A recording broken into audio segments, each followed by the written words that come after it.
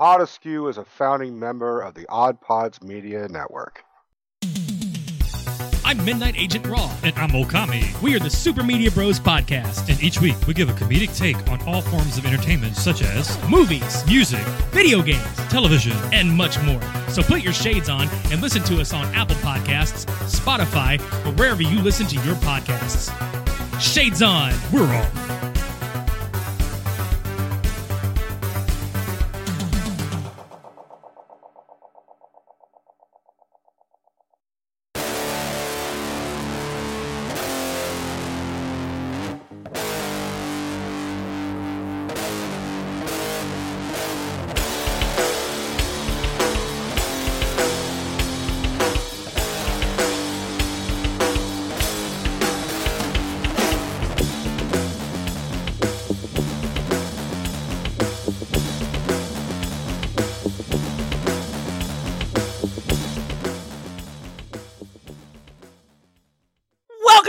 Podeskew Podcast. I am CJ, and with me, as always, is my hetero mate Rico. What's up, man? Come with me if you want to live. Oh, dear God. Motherfucker. I was wondering where you were going with that one today. Well, if I really was going to do it, I'd just go over like T1, like, fuck you, asshole. Yeah, right. Or nice night for a walk. That would have been the way to go. Laundry day, nothing clean, right? Yeah, something like that. What's going on, buddy? Oh, just my back hurts for some fucking reason. I don't know if I slapped on it in a weird angle, but like the center of my back, like has like a pinched thing, and I'm trying to straighten it out and stuff. Rub some lidocaine on it, but like I feel kind of half cyborg-ish. Like I feel like, you know what I feel like? I feel like all of Genesis is just in my back, like, and not even like the product, but the fucking movie itself. That's how much painful it is. So you're getting method on your podcasting. You're getting method. Correct. I'm gonna become a Republican. I completely off topic, but I just noticed your PS5's missing. Where did it go?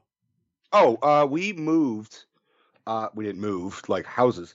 We moved everything down to a small. Oh, look at that thing! Shelf. How about that? So VCRs on the bottom, PS5 above, and then PlayStation 3 above that, and then the PS5 on the top. There you go. Looks nice. So it's all organized. Yeah, instead of this whole thing right here, which was just stacked with fucking electronics and appliances waiting for a California fucking earthquake. Yeah, we were like, all right, let's move everything over here a little bit. Yeah, no, it looks good. All right. Anyway, sorry, not to get derailed there, but yeah.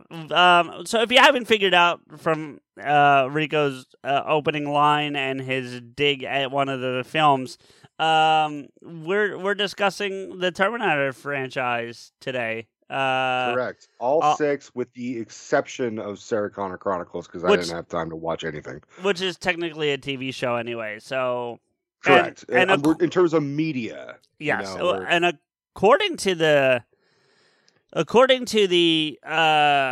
wiki here, because I had it up and ready to go, there is the 6 movies, which we all know. The Sarah Connor Chronicles. Thank you. Welcome. But there's also a whole bunch of comic books and 72 novels. Yeah. I have one. That's a lot of novels. I have the novelization of Rise of the Machines.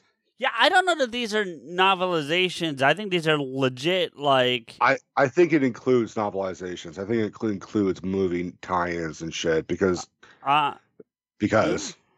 Maybe. I'm looking at it now. It doesn't look like it.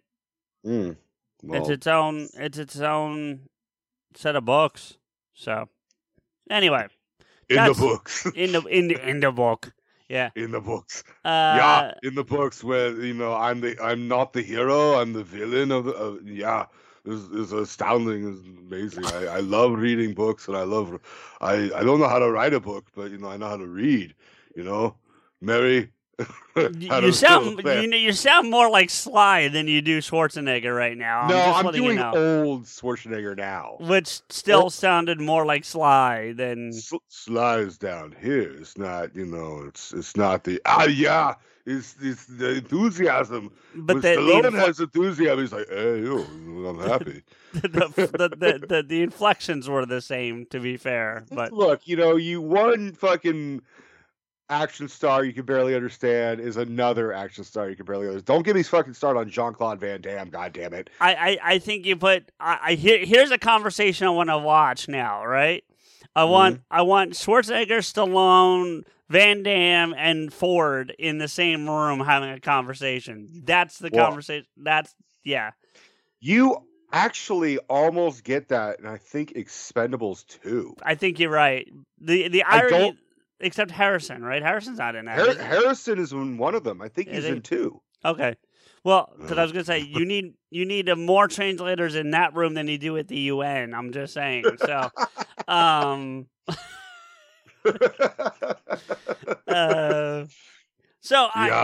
here's what I want to do for this one. Honestly, before we even get any of the films, and we're not going way out of like normal practice with what I'm about to propose here, but I want, before we get into any discussion, let's rank these 6, because I have a real distinct feeling we're gonna be in lockstep for like the very beginning, and then it's gonna just fall to shit.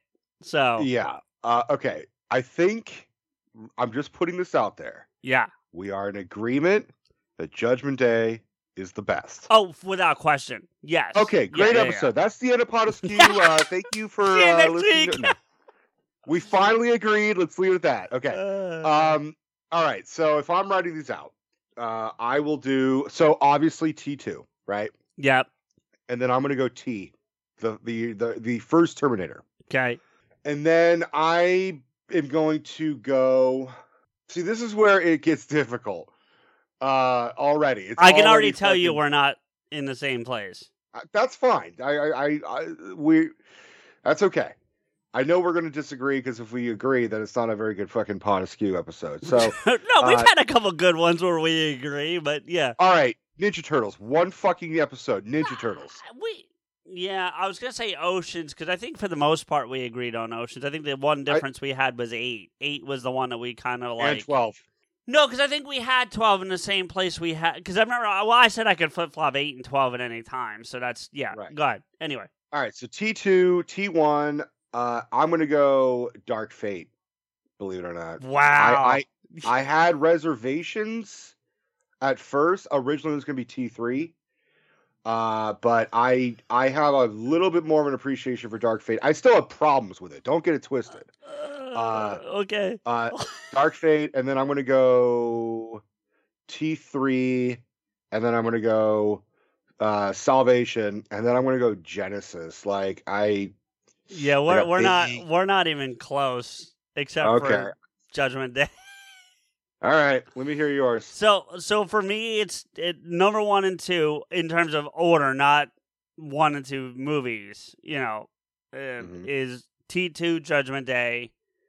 Salvation is 2. Oh, cock smoker. 3 is a tough spot for me, because it's another one of those where I could flip flop depending on my mood, for real. But it's either going to be T1 or Genesis. Okay. Then T3, and then Dark Fate is at the bottom, the absolute bottom. Okay, so give it to me one more time without. Sure. So if this is the way I'm sitting today. It's 2, 4, 5, 1, 3, 6. Okay. Yeah, we're all right. Ding ding. Shit. Okay. Let's do them in order. Okay. Okay. Let's do the films in order. Okay. So you had despite the fact that you have high reverence for T2, you had never seen Terminator. Correct. Until we did this episode. In its entirety, I had seen sequences of the first one, like flipping through channels or being at someone's house and they had it on, but I wasn't really paying attention because we weren't doing like a sibling had it on, so we walked through the room, or you know what I mean, like that kind of thing. Sure. So, can I just ask a question? Sure. Why the fuck did it take you 41 years to watch Terminator? Because I'm just saying on a curiosity level, because you love T2 so much, wouldn't you have just wanted to be like, I gotta watch the first one just to see more Arnold, more Terminator, all that shit? Okay, so a couple things I can say to that. First off, your math is off because it would only be 37 years since it didn't come out till I was 4. Number one. But beyond that, 37? 37. That's not even why I said it. It is just the way the math lines up. That's beside the point. Row? In a row? In a row. 37 years in a row, you did not watch Terminator. Okay. Yeah, pretty much. The other thing is that it was described to me as a horror film versus an action film, whereas T2 is definitely more of an action film than a horror film. And as that I don't really like horror films, and you know that, Oh, I do. It really... and there was enough information shared with me just about the concept of what's going on in T1 that like I never was lost by not having seen the details, you know. Okay. So that's fair.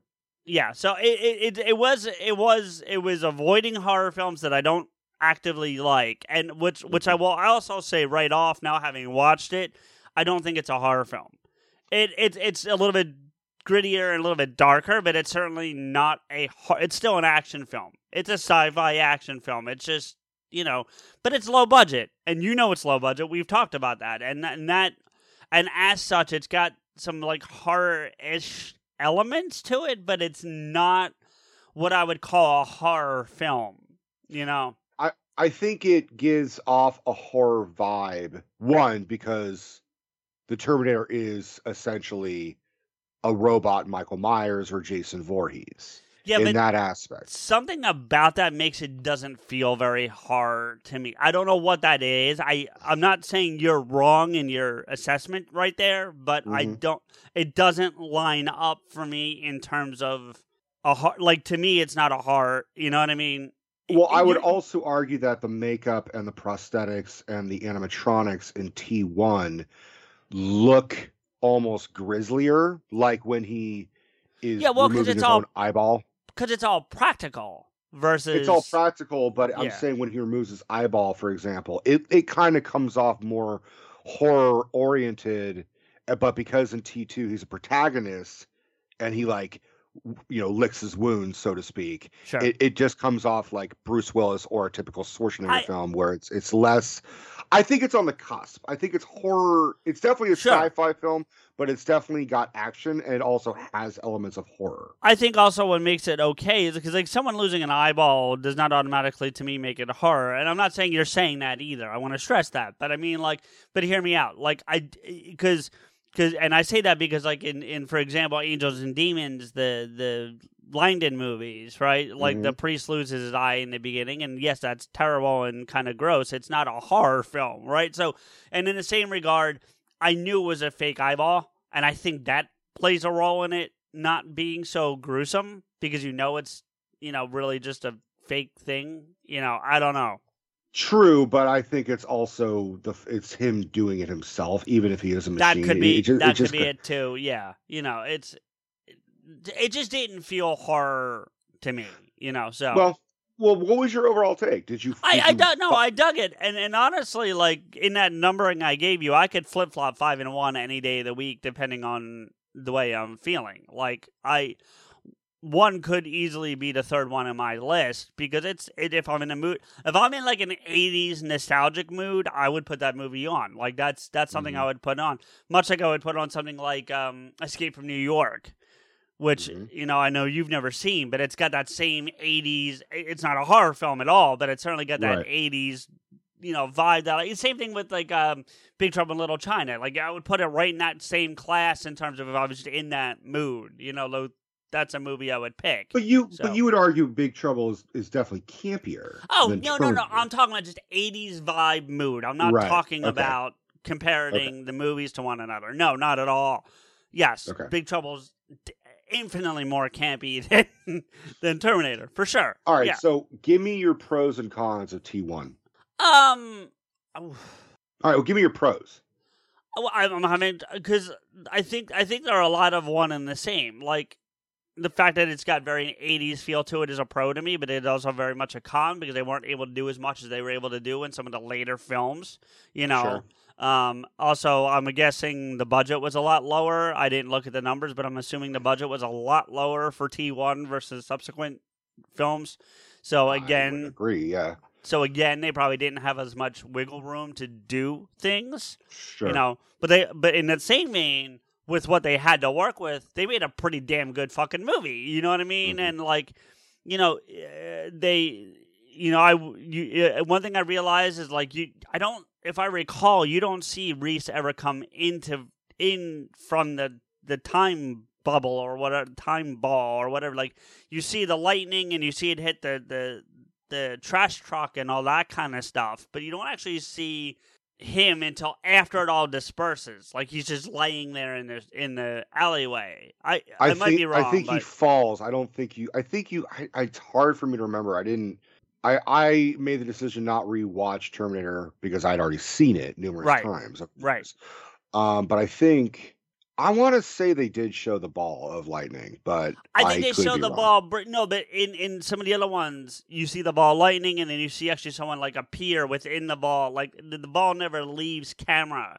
Whereas this, they did the ball, then they shot over to the trash truck.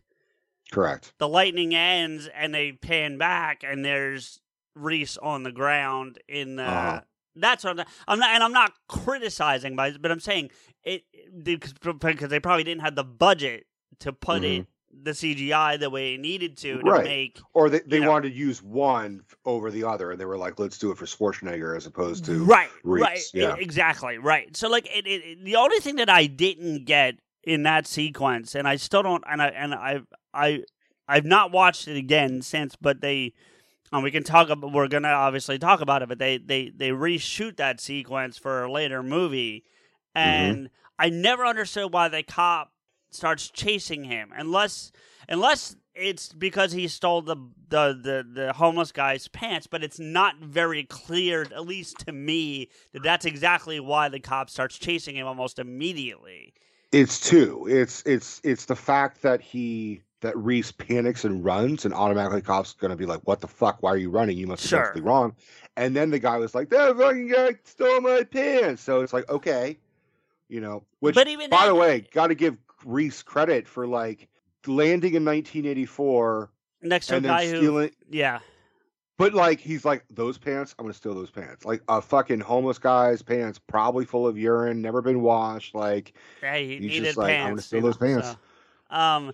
But see, even then, like, if I recall, and maybe I need to go back and watch it again, but if I recall, before Reese even runs, the cop's driving down, stops, and goes, "Hey, don't move." Like, this is before Reese even moves. So, like, I just don't understand what it was that caused the cop to, like, the squad car to, like, stop and be like, "Hey, you." You know what I mean? Well, like maybe because there was the electrical storm, like people were calling in. It's like someone's throwing up. There's sparks going off, and then they go. I mean, maybe like is that, you know? I'm not saying that like, oh well, they did that and it's fucking terrible. Like no. Right. But it just didn't. That's one thing that like did not make sense to me. You know what I mean? And not to jump to 2, but like there's a sequence in 2 where the cops go see Sarah in the hospital. And say, this guy killed, 15 cops or whatever it was in 1984, and then this guy was in the mall 3 hours ago or whatever. I might have the numbers wrong, but you're with me, all right? It was nice to see that in context. I will say that, because having never seen it, like, again, I knew enough that I was able to put it together, and he was killing people to try to get to her, so while I didn't see it, it was nice to be able to kind of see that, that sequence. But well, I will add just a little addendum to that. Yeah, they actually dressed up Schwarzenegger again in his clothes of '84. Yeah, to recreate the photo. Because if you look at that photo, it's not from the '84 film; it was a recreation. I didn't pay attention that closely. I believe you, but I didn't pay attention that closely to it. So because Schwarzenegger had like not dramatically, but he definitely had some work done. Oh yeah. Like since 84 to 91 or 91, 90, yeah. assuming when they were filming T2. Sure. So, okay, so it's a very different Sarah Connor in T1 as opposed to T2. You would expect that, though. You know what I mean? Like, for sure. I mean, I wouldn't. Nothing against her herself, but Linda Hamilton is not the most prolific actress.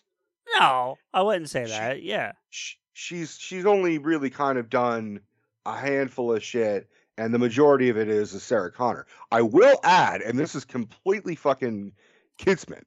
Today, as we're recording this, today is Linda Hamilton's birthday. Is it? It is. I swear. It is. Happy birthday, Linda Hamilton. And for what it's worth, she was born not far from where I could be, and the town she lived in. She was born in like an hour and a half. So look at that. Really? Yeah. There you go. So what was your take on Sarah Connor in T1? Just I mean, I'm just asking of like, because it's such a different performance that you have to like give it some credibility of like, okay, she's the meek, probable virgin, essentially. Yeah. If they're really pushing the whole savior thing of she's like the Virgin Mary, or not the Virgin Mary, but she's the mother of the fucking Mother Mary. That's the reference. The reference she goes back to in Dark Fate. I think that's the word she uses. Yeah. Right. So if it's like kind of seeing pre-post birth, and I'm just curious of how you feel, if you have any comments on her performance in T1. No, I think she played the role that she was given. I think that, you know, what she was as a character is what you would expect from someone who's in their mid-20s, living alone, trying to date, and then finds out that, you know, not living alone, but has a, you know, when I say living alone, I mean not like with a family. She's got a roommate, but you know what I mean, you know. Actually, as it turns out, based on the math, she's only 19. Well, based on math, fucking Terminator doesn't know how to do math, because the math throughout this entire franchise is so fucking jacked up. It is. It's absolutely jacked up. But like we're revealing something. I mean, it's sort of knowledge for diehard Terminator fans. But T2, despite being filmed in 91 and released in 91, is actually set in 95. Right. But it still does the math wrong. I know, but I'm just clarifying that because they say that Sarah Connor is 29 years old when she's in the asylum. So she and John is, despite being played by a 13-year-old, is supposed to be 10. Okay, so I'm glad you brought that reference up. The 29 in the asylum, right? Because I think she was 29 when she was admitted, not what she is now. And she's been there for at least 6 months, if not longer. So, also, and listen, I need you to correct me if I'm wrong, but I think I'm right here. The doctor that interrogates Reese in 1 is the same guy in the hospital, and it is. Okay, so, like, I think he's might even be, when he says 29, might even be referring to Sarah from back then. That was my kind of least way to line up Sarah in the whole thing, you know. Based on my understanding and my research, first off, yes, it is Dr. Silberman he's one of the few actors to have been in more than 2 Terminator movies. He's in the first 3. And if you include the archive footage of Dark Fate, he's in 4. 4, right. Yeah. I think his name is Earl Bowen, and what a fucking great character actor for such a fucking pain in the ass character. Yeah, I mean, I don't like that guy, but I think you're not supposed to like that guy. Like, that's the whole idea. You're not supposed to. Yeah. You're, but from what I understand, because he's saying to his other, doctor assistants or whoever's on tour with him in T2. Oh, they're probably residents. They're probably residents. Yeah. He is, I think it wouldn't make sense, in my opinion, and based on the research that I've done, that he would say she was, 29 years old, but imply that was when she admitted. I think he's saying she is 29 years old based on the context of the conversation, and ultimately the math is what it is, because she's not 30 in Terminator 1. She looks young.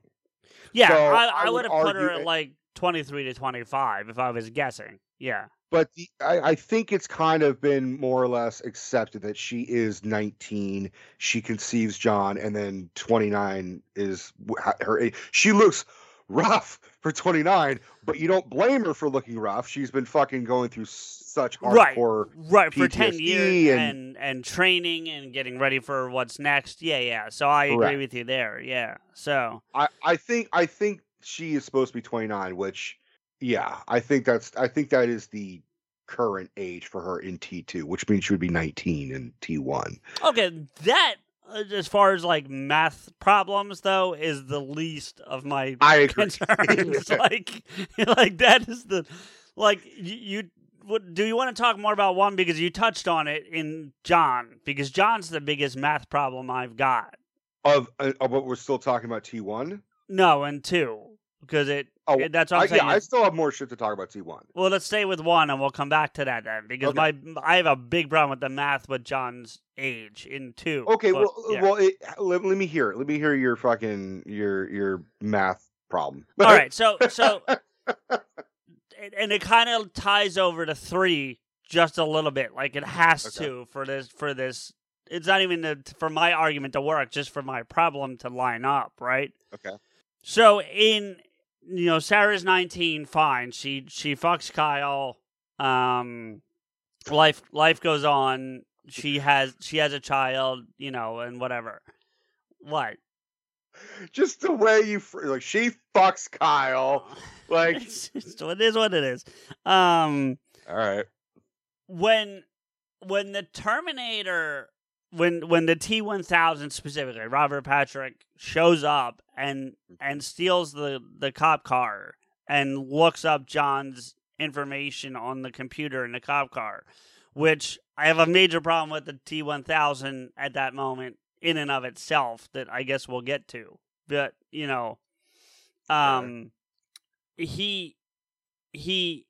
looks up looks it up, and it says he's 10 years old, date of birth, and I don't remember the exact date. It does give one, but the important thing I do remember is the year is 1985. Correct. So, which leads to he's 10 years old.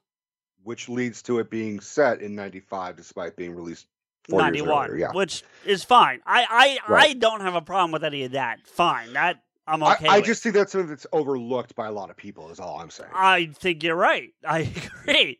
Now, fast forward to T3 real quick. He's talking to Claire Danes, Caitlin, I think, right? Or Catherine Brewster. Yeah, he's talking to Catherine, and he says, one of these came back and saved you when I was 13 years old. Aha. I completely forgot about that, but you're absolutely right. That is definitely a goof. Not to mention, he doesn't act like he's 10. Even in T2, he's acting like he's about 13. Agreed. I totally agree with that. And I think if they're going to fucking raise the, because the end of the world is supposed to be 97, so I guess they couldn't have it 98 when he would be roughly 13. I mean, they could have passed Edward Furlong at 12 and then changed that line of dialogue in Rise of the Machines where he was 12. It could have been fixed. It's just some fucking overlooking. I definitely agree with you. And I guess, because, let's be real, and this is nobody's fault. It's life. It's genetics, right? But Ed Furlong's going through some serious fucking puberty during that entire fucking movie, because you want to talk about voice cracks. Jesus Christ. He had to redub himself so many times. I'm sure. But the one time that they kept his younger voice was the part where he and Arnold are talking about like why humans cry, because he felt it would impact the emotion where he would be like a softer voice. Sure. I made the joke with Steph when we were watching T2. I'm like, I think the T-1000 is able to track John just by how high-pitched his voice is. It's like it picks up like sonar and shit. Yeah, it's just like, come on, let's go. Oh, there he is. He's 23 miles southwest of fucking Who Gives a Shit. I'm on my way. Well, I mean, apparently the Moto Terminators are drawn to loud noises, so that wouldn't be too far off, if I recall. So yeah. They would have also caught up a whole lot fucking faster. Yeah, probably. But why didn't they send one of those fucking things back? You know, just a motorcycle. You know, just get your motor run. All right, so all right, what'd you think of Michael Biehn? Because this would be, apart from a deleted scene that's been reinserted into T2, this is the first time you're seeing Michael Biehn as Kyle Reese. I thought he did fine. I thought he was okay. I mean, I understand why he had to die, but I would not have minded seeing more of him had he survived in some capacity. Sure. And ultimately, in a way we do in the Ultimate Special Extended Twice Over Blowjob Edition, you know, like it's, you know, whatever. It had a really crazy long title to it, but come with me. But yeah, no, I liked him. I thought he did fine. I thought he played the role just the way you were supposed to. I had no problem with his performance. Yeah, I definitely appreciate Michael Biehn's performance. Originally, it was supposed to be Schwarzenegger. Oh, okay. That's the thing, is there's some casting. Like, originally Schwarzenegger walked in to read for Kyle Reese, and James Cameron took one look at him and said, "Fuck no, you are a Terminator. Are you kidding me?" Apparently, I'm going to see this guy again, like, this week. So, I'm sorry? Michael Biehn. Apparently, I'm going to see him again this week in this week's homework. In what? Aliens. Oh, in Aliens, yes. I forgot. See, that's the thing. He's a Cameron regular. One of his more nuanced and really good performances is The Abyss. Oh shit! It's like, you know, you saw the movie The Rock, right? Yeah, and I like that one. The one with Connery and Nicolas Cage, right? Right. Yeah, he's in that as well. I saw. Yeah, and he's all like, but if you took his character in The Rock and you put him like in a fucking tank under the ocean, and like he's getting like decompression sicknesses and shit like that, where he's going crazy. Oh, it's such a great fucking performance. Like, it rivals anything Schwarzenegger could do as a villain, as far as I'm concerned. Because you expect the Terminator to be kind of stiff and wood and robotic, but like Michael Biehn is he's just a guy who believes in what he believes, but he's gone batshit crazy. Kind of like Ed Harris in The Rock, you know, in an ironic, but he's not crazy, he just believes in his thing right so much.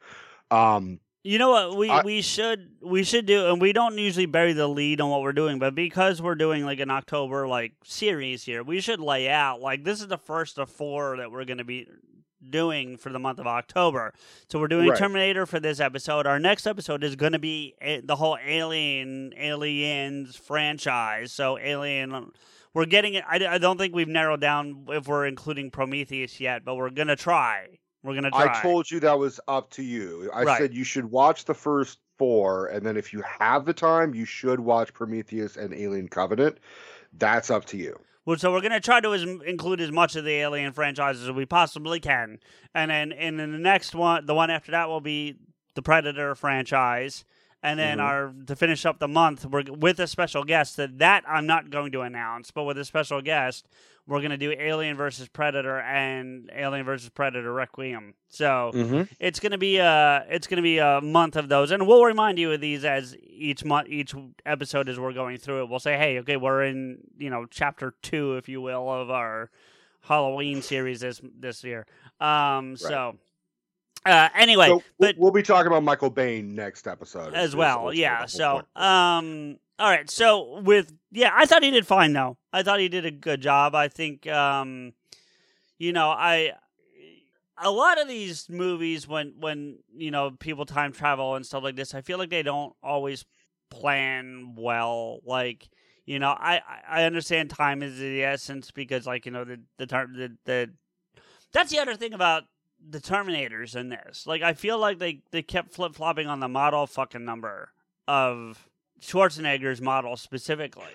Well, he was a Series 800, but he was model 101. Okay. And then in 3, he is an 850. Okay, no. That I didn't even catch that. I'm not even gonna lie to you. Like that, I didn't even catch. But I read it in the book. In the book, what I was referring to was so to me, 101 and 800 were two different things. So maybe I misunderstood something, and that's fine. I'm willing to admit that. But so like it just seemed like it was inconsistent. Like sometimes he was an 800 and sometimes he was a 101. But if it's 101 as the model number for the T800 series, that lines up a little better, and I'm kind of on board there. Okay, sure. So thank you for clarifying that. But well, I want to add one more thing about casting. Sure. Originally, it was supposed to be offered. The Terminator was supposed to be offered to OJ. Bear with me. It was offered to OJ because of his size, football height and everything. Sure. And then, I shit you not, James Cameron says, nah, I can't see OJ as a killer. I swear to fuck, that is a true story. Okay, I have to say this, but I'm sorry to the Perlmans and the Brown family in advance. Do you think the whole time he's like, yeah, now what do you think, James Cameron? Now? I no. The honest answer is no. But like, I don't think it was really like OJ was fully aware of the discussions. Sure, I think it was like a possibility, but I don't know if like Cameron went to OJ and said, "You're not a fucking killer." Oh yeah, man. probably not. Like, no, probably not. Yeah. I know James Cameron has ruined a lot of relationships. I don't think he ruined the fucking. You did this one, yeah. I don't don't think so he either. Fucked that up. I agree. Yeah, but as a whole, as a beginning to a franchise with a low budget, for when it came out, I think it's a fine movie. You know what I mean? I do. I also I'm a fan of Lance Henriksen, who played the lead detective in T1. I fucking love that actor. He's you'll see him in Aliens. He plays Bishop, the android. Gotcha. So he was another regular of Cameron, but he kind of disappeared as well. But I mean he's still doing shit, but just not as prolific as he was in the 80s and 90s. I think a lot of the people in these franchises, with the exception of Arnold, like they didn't get any real big names in this beyond Arnold until Salvation, really. I mean, like, even Claire Danes, as good as she is not like a huge... She's big now. She's a big TV star now because of Homeland. And she was big with not Party of Five. What was she in? She was in a TV show with she had a brother who had Down syndrome. I forget what it was called. That's why she was huge in that show for years. I'm blanking. She was also in Romeo plus Juliet. Right. I mean, so and I think she got that one. She definitely got that movie off the TV show, the one I'm referring to. Mm-hmm. And I'm gonna have to look it up now because that's gonna bother me if I don't. But I'll have it for you in a second. But but then she kind of fell off for a while. I mean, with all respect, she did. She fell, and then she came back. She did this. Oh, the show was called My So-Called Life, and it was. Oh, okay. Yeah, I know of it. Yeah, the show focused on her, but she had a brother who had Down syndrome, and they had a very good, it was like a close relationship, and it was that whole like, how do I go through a high school with a brother who's got Down syndrome and that whole thing. So, right. I never watched it, but I always heard good things. Like I never heard bad things about it. I have nothing against Claire Danes as an actress. I don't either. From what I've seen in Homeland, which is not a lot, I was definitely impressed. And I was bored to tears with Romeo plus Juliet. I thought it was a fucking awful film, personally. I actually kind of liked it. I'm not saying it's some great cinema, but I didn't mind it. It's an art house piece, and I respect Baz Luhrmann doing something, but at the same time, it's just not my genre.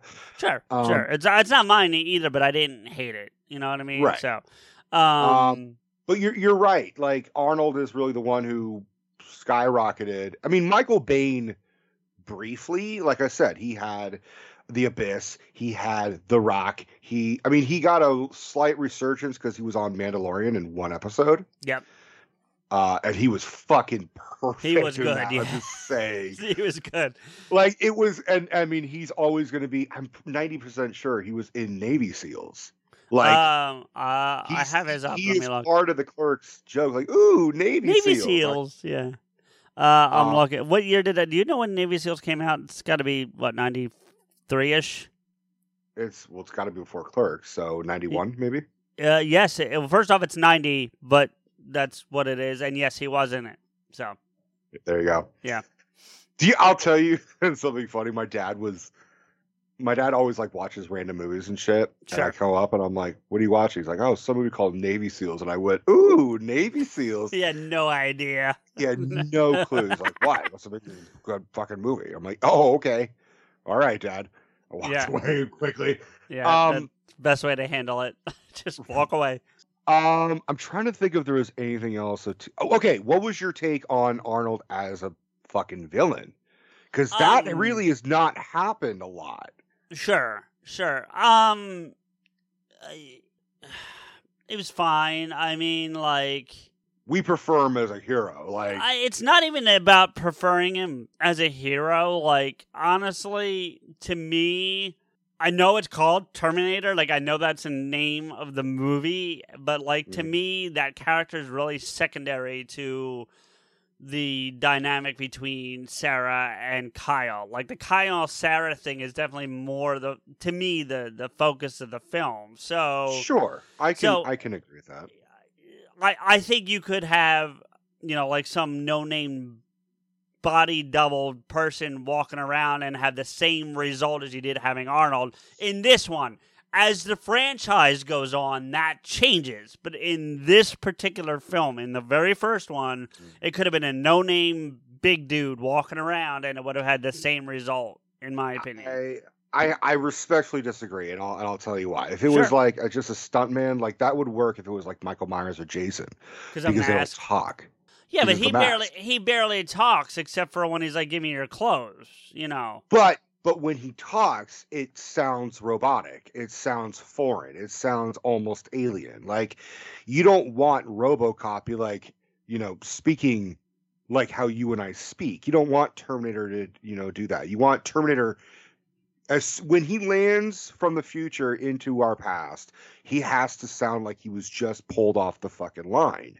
You don't want Siri immediately sounding. You want Siri to approve, is all I'm saying. I know, but I mean, like, listen, I was trying to avoid this comparison because it is actually the first thought I had, but you could have put David Prowse right there and it would have been the same goddamn result. Sure, but fine, because David Prowse still has that quote-unquote foreign accent. That's exactly why I said it. Yeah. But I think Arnold, like, not for nothing, especially back then, Arnold was not a fucking good actor. Well, that's kind of my point. You know what I mean? Like, right. But I don't think you could have just. I think Arnold added a little bit of the stiffness more than even David Prowse could have done. Not for nothing. Maybe. I mean, yeah. Not for nothing, it would not have worked if it was OJ. OJ would have probably tried to be fucking like, oh yeah, it overly, yeah. Like, oh, fuck you, asshole. No, but no, it's something about even just the line, the iconic fucking line, "I'll be back." Originally, Schwarzenegger said to Cameron, he's like, "Yeah, I can't. It's hard for me to say I'll be back. It's with my accent. Is I'll be back.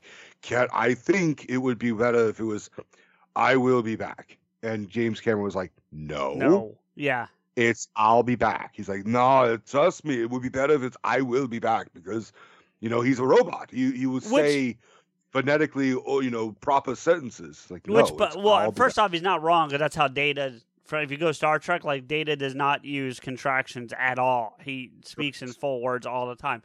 But that's beside the point. Number two, for as iconic as that phrase is, and I'm not taking away from the iconicism of it, I would honestly tell you that I think "Come With Me If You Want to Live" is used way more in the franchise than "I'll Be Back." Like, it's almost like they try to shoehorn that in. Well, they way more. They do both. They do a variation of "I'll Be Back" in every single one, and they do more or less Come With Me If You Want to Live, or a variation of that. They're both Maybe templates. Maybe I caught the other one because I caught more of the "Come With Me If You Want to Live" than I'm not saying it doesn't happen, but like I noticed it more than the "I'll Be Back" since some of them. Well, because apart from the first film, it's just a sentence. Whereas "Come With Me If You Want to Live" sounds like a fucking movie tagline. Sure. But "I'll Be Back" is just like, hey, I'll see you later. You know. Yeah, so right. Like in T1, it's obviously "I'll be back," and then in like T3, he says "I'm back," and then like another, just as examples, fucking in Dark Fate, Sarah Connor fucking throws a grenade and says "I'll be back." That's the first thing she says is "I'll be back." Yep. Apart from her opening narration, I think even in T2, it's very hit and miss. Like Schwarzenegger says it like when he's leaving a car, he's like, "I'll be back," and he just walks out, and it's so quick you barely notice it. That might be it. Yeah, that might be why. So I'm saying they're there, but because it's such a bland sentence on the whole, that people just miss it. Sure. But "Come With Me If You Want to Live" is such a fucking, like, I almost want to call this episode like "Come With Us If You Want to Live," or something akin to that, you know? Because if we wrote "We're Back," people are going to think that we're talking about the fucking animated dinosaur movie. Sure. Or a couple of things. Yeah, I gotcha. Family. It looks a little different for everyone. For some, it's mom and dad. For others, roommates who feel like family. And for others, it's your significant other, their golfing buddies, your children, a high school soccer team starting lineup, and oh look, they're all taking you up on the offer to stay for dinner, really testing the limits of that phrase, the more the merrier. But no matter where you call home, Geico makes it easy to bundle and save on home and car insurance. Easier than making 3 frozen pizzas and assorted frozen veggies into a cohesive meal. We're gathered here today to join Mike and Jill in holy matrimony. So they may file jointly this tax season. And you are? April from TaxAct, the tax filing software with the expert guidance to help you file for less and get more. Works for me. So, Mike, do you take this woman to love, honor, and get her a maximum refund? I do. Jill? Ditto. I now pronounce you married, filing jointly. I always cry at filing status updates. TaxAct. Switch to TaxAct today and start for free. See taxact.com for details. So, I guess we're moving on to Judgment Day? As far as I know, unless we're like, oh shit, we should have talked about fucking blah, blah, blah. Sure. That set scene where you saw like, you know. Which was pretty, yeah. You know, did you know that Lynn Hamilton and Cameron were married? Yeah, I did know that. I don't think I needed you to say that to remind me, but now that you say, yeah, I did know that they were at one point. I don't think they are. They're not now, as far as I know. No. But they're very good friends, to the best of my knowledge. Despite, yeah. Cameron also was married to Catherine Bigelow. I don't know. Who she directed like Zero Dark 30 and shit like that. Okay, like she's a big director now. It's nothing really to report apart from the fact that like Cameron is probably like the most aggressive Canadian ever. Like, yeah, I know. We've talked about that. So fucking dictatorship in his films. Yeah. Like, I've heard more than once that like marriages end because he's just kind of a dick. Wow. So, all right. Well, so T2, Judgment Day, which infinitely better than one. Like one is good, but infinitely better than one for multitudes of reasons. You know, from soundtrack to visual to Arnold, all the way across the board. So Robert Patrick was fucking. Which perfectly cast. By the way, in the last episode, we kind of made some jokes about how he had 4 lines in the entire film. He has a few more than 4. But he has a few. Yeah. If I remember, I try to make the argument like he talks more than just 4 lines. But I don't remember. Even if he did, we were kind of making the joke, and it wasn't a serious like he only has 4 lines. So I think we just moved on. But yeah. He does talk a little more, and actually, again, so for the audience, I've seen T2 more than any of them multiple times. That's one of those movies that if I was flipping through channels and it was on and I had nothing better to do, I would probably stop. That's T2 for me. So I've seen it sometimes part of the way through and sometimes all the way through multiple times. That's not uncommon. Sure. But when I what I will share for the audience is that having seen almost all of these, except for the first one up until this, getting ready for this, I never actually owned any of them until now, but I bought all 6 to do this because I did like 2 for sure. I mean, obviously, and despite our rankings, I like some of them better than the other ones better than you did. So I figured, and I think I got the whole series for like $30 or $40 for all 6 on Blu-ray. It might have even been 20. Like, it was a pretty good. That's great. Yeah, it was a good deal. Now, I will say, just for purchasing, bro, they clearly took all the single edition discs and just put them in a thing that held 6 movies. Like, it's not like a special edition thing. Like, it's clearly right. Yeah, but that's what it is. But what I got from it, and the point of all that I didn't know, is on Terminator 2 I got the theatrical cut, and then I got the special edition, and then the extended special edition. So I watched for this viewing the extended special edition, which has a whole bunch of different things, and actually is part of the reason why 4 got elevated for me, because of the way they do that edition. And I guess we'll talk about it when we get to 4, but it showed some stuff. There's a scene that when I texted you about it, you actually said was an infamous scene. I don't know how infamous it actually is, but it was infamous in the sense that I had heard about it numerous times, but never actually seen it. And and just to throw it out there, it was a dream sequence where Kyle Reese visits Sarah Connor in a dream. And then that's the only other time they're together. Right. Of those actors, I mean. Correct. And I remember some people criticizing the scene as absolutely unnecessary. And it was, and I after you told me about the special edition and the cut that you were watching, I had bought T2, secondhand from like Video Room or something. Sure. And I didn't realize it, but I also had a special edition.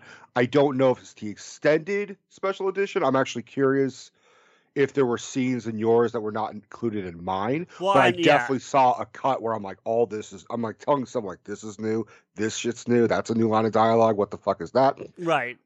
So you and I saw not the theatrical cut. And But for the audience, we had both seen the theatrical cut, I would say multiple times. So, like, I felt okay with not watching the theatrical cut for this discussion because I had seen it enough to know that I wasn't. Sure. Yeah.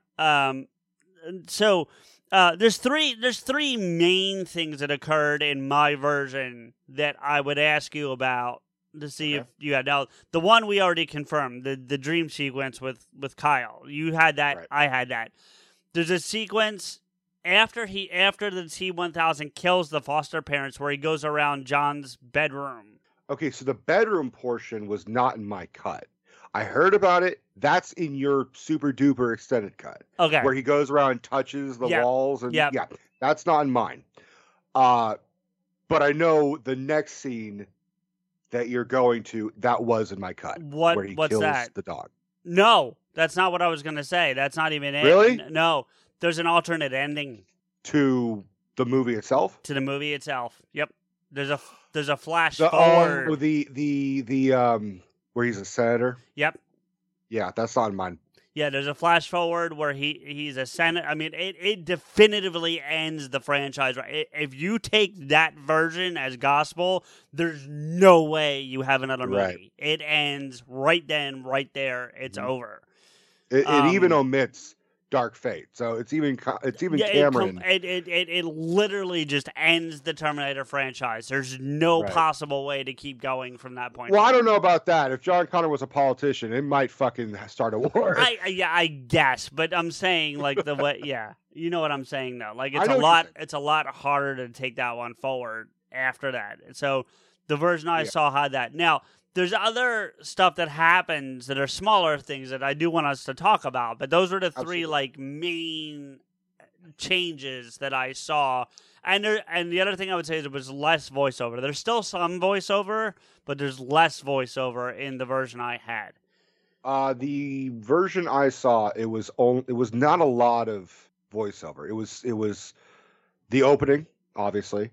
Yeah, no.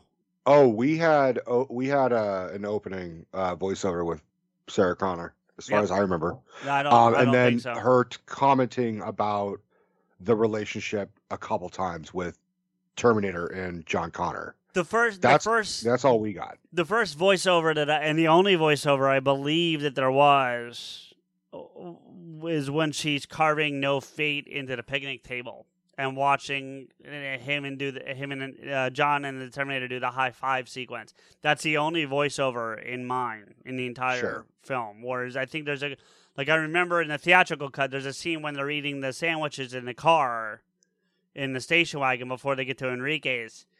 And there's a voiceover there, and then there's a voiceover at the end.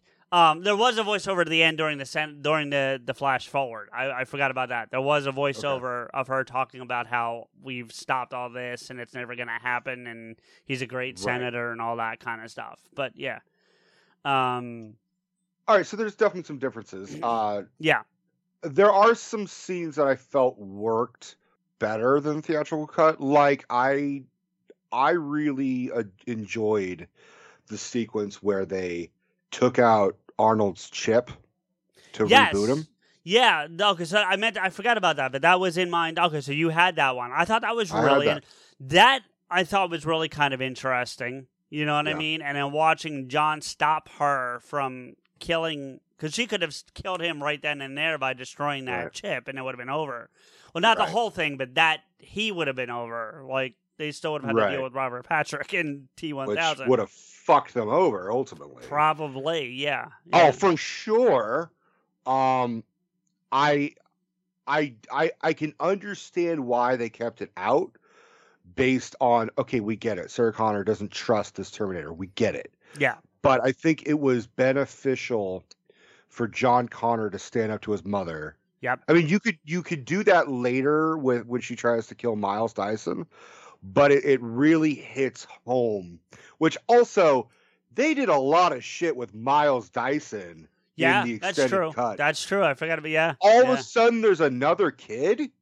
Where the fuck did she come from? She could have been in bed in the theatrical cut. I mean, because remember, they're trying to get the boy to bed. Remember, the mom's saying it's time to go to bed. So the girl could have been in bed already. Do you know what I mean? I know, but that it was never a mention of the daughter. Of the daughter in the theatrical cut. And then you just see her prominently. Also, they really showed how lavish Miles's house is. Gratuitous shots of the fucking pool. I thought we were watching Cribs. Homeboy's balling. Yeah, dude. I was like, fuck, I gotta get her a fucking computer. Shit. I gotta get a job with Cyberdyne. That's what I gotta do.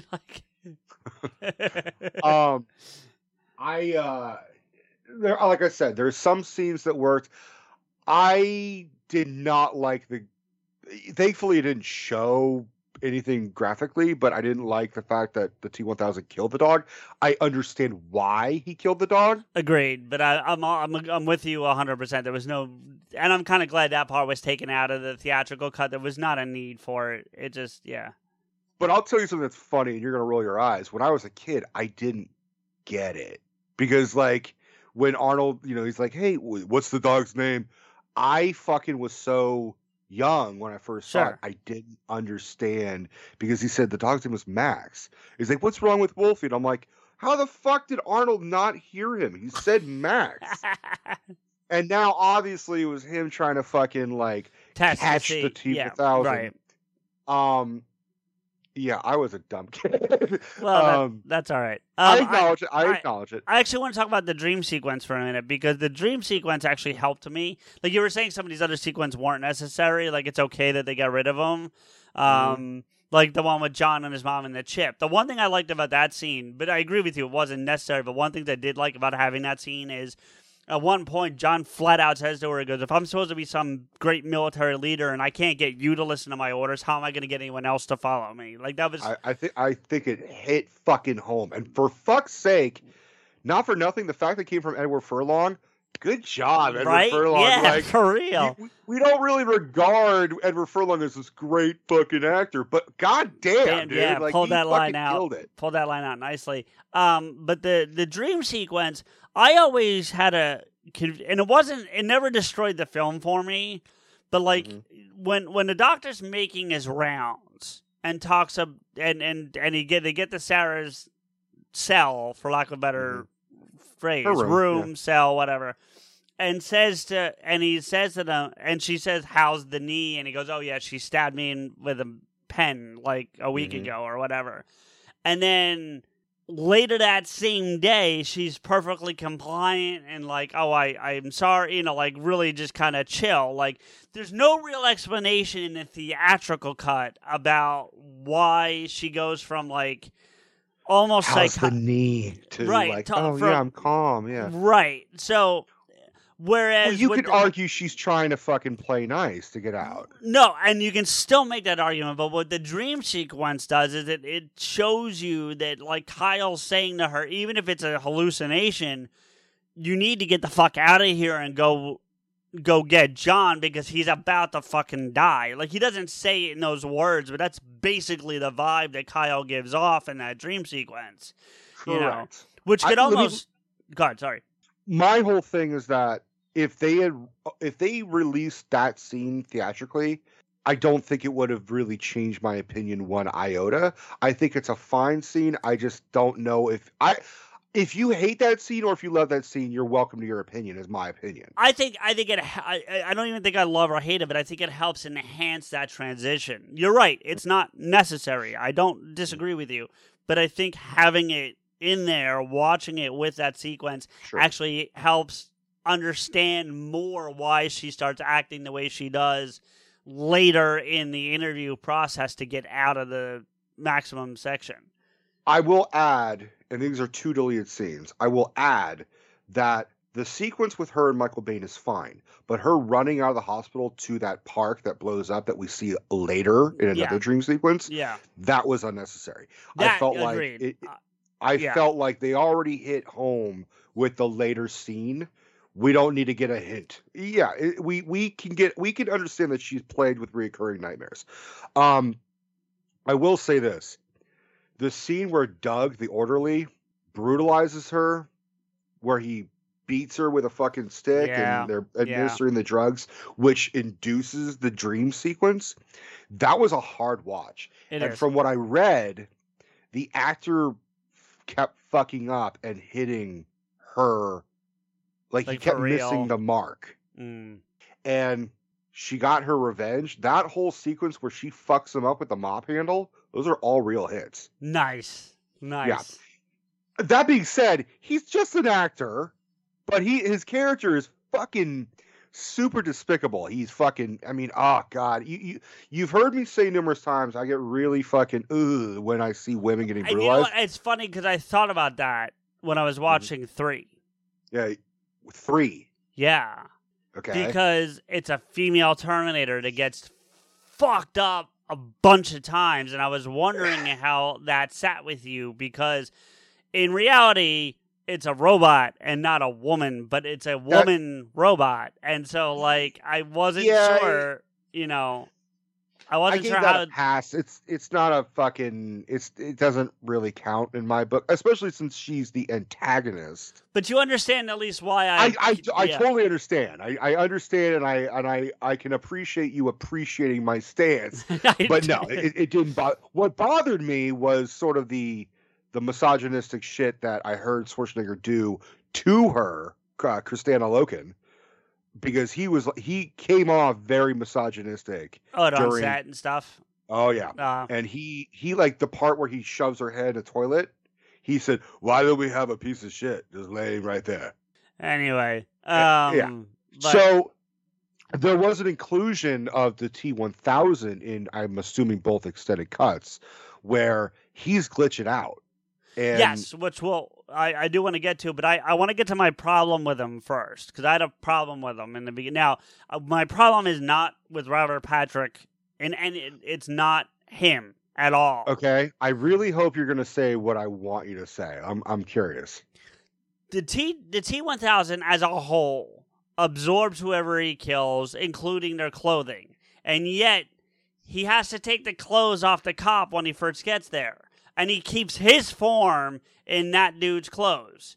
Like, and then can switch back to that at any time after absorbing somebody else. There is a fundamental glitch in the matrix, if you will, on how that operation works here. Like, well, let me fuel off of that. I said to Steph, I've never liked the fact that he automatically looks like Robert Patrick, because it's not like the earlier cop that he kills when he first comes to L.A. right, is played by Robert Patrick. He should have just been his silver form, like Silver Surfer-ish without the board. Yeah. His blank slate. He should have just been that. Robert Patrick should have played the cop, and then the whole thing would have made sense. I agree 100%. If that's how they laid it out, it would have worked. They didn't. Right. But here's the only argument I have against that, and I'm not even trying to argue against it, because I still think what you lay out is the way it should have happened. Correct. But if he came in that form, I don't think he technically can come through the time thing, because only organic material can come through. I don't even know how he does it in the first place, because technically I don't think he's ever organic. So I don't know how the hell he gets it through it in the first place. But I don't. To go to a fucking scene in like Genesis, they're like, they tell Kyle and fucking Sarah. They tell Kyle. No, specifically they tell Kyle, like, you can't have any metal, because remember, it would be like imagine like having foil in a fucking microwave, but times a billion. Correct me if I'm wrong, but aren't the fucking Terminators made of metal?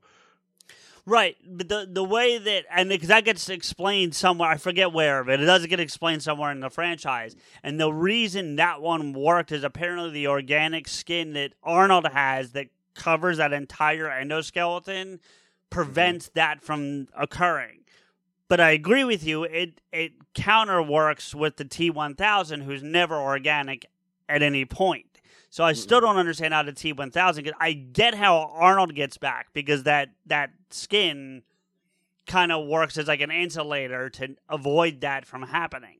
But would that mean that if Kyle Reese, just as an example, had a metal hip, he would have been fine? He would have been fine. Right. Okay. I think the overall like explanation is just science, just movie I get, science. Yes, and I'm always the one preaching suspension of disbelief. I know that. So like but the problem, especially with any sci-fi film, is that, and especially in this one, I feel like this not this movie, but this franchise, is they seem to lean heavily on the sci more than they maybe intend to. Because they're really trying to lay it on thick. Because they really do overly explain some of the size. So, like, if your explanation is it has to be organic, then how the hell do you send back a liquid metal fucking Terminator? Like, you know what I mean? So, but that's not a Robert Patrick problem. That's a James Cameron problem. Right. Visually it works, and story-wise it makes a compelling villain. Absolutely.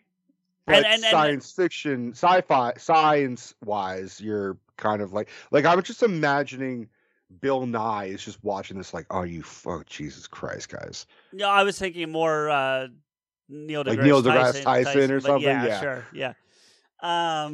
But yeah, look, and you guys know as listeners, this is what we do. We look at these movies and we analyze them. Mm-hmm. I think I speak for you saying that despite the fact that we're pointing all this stuff out, neither of us are saying, okay, well, that suddenly destroys the movie. Like, no, this is still... Genesis destroys the movie as far as I'm concerned. Genesis, I actually have an explanation for, but I guess we'll get there, because I have a way to explain that I think works. I don't have a real problem with that's not true. I have a problem more of the casting and plot itself, but that's a whole other thing. We'll get there. The casting, very quickly on a high level, the casting I can maybe go with you on. The plot I still have an answer for. But anyway, go ahead. Right. Yeah, we'll get there. But okay, so you're talking about the T-1000 glitching, because I think that was really kind of important, honestly. It was implied in the theatrical cut. There's one portion. Yeah, there's the part where after he takes down Arnold, and like fucks him up, rips off his arm and shit, he Sure. turns and looks, and like it has that glitch where it rises up to his eyes. Right, which is still That's in the the only extended... time in the theatrical cut, Right, okay. to the best of my knowledge. But him like grabbing on, like, you know, he's been torn apart, he's been, you know, frozen, he's been, you know, he's been defrosted. It didn't really start happening until he does get frozen by the liquid nitrogen and then explodes and then brought back together because it all, you know, and I always kind of had a small problem with that. I don't know whose fault it was. Like, I never knew where to put the blame, is what I mean. But like, if they were not anywhere near that smelting place, like the ironworks place, Yeah. it ends right there. Because he's not defrosting. Liquid nitrogen doesn't defrost like that.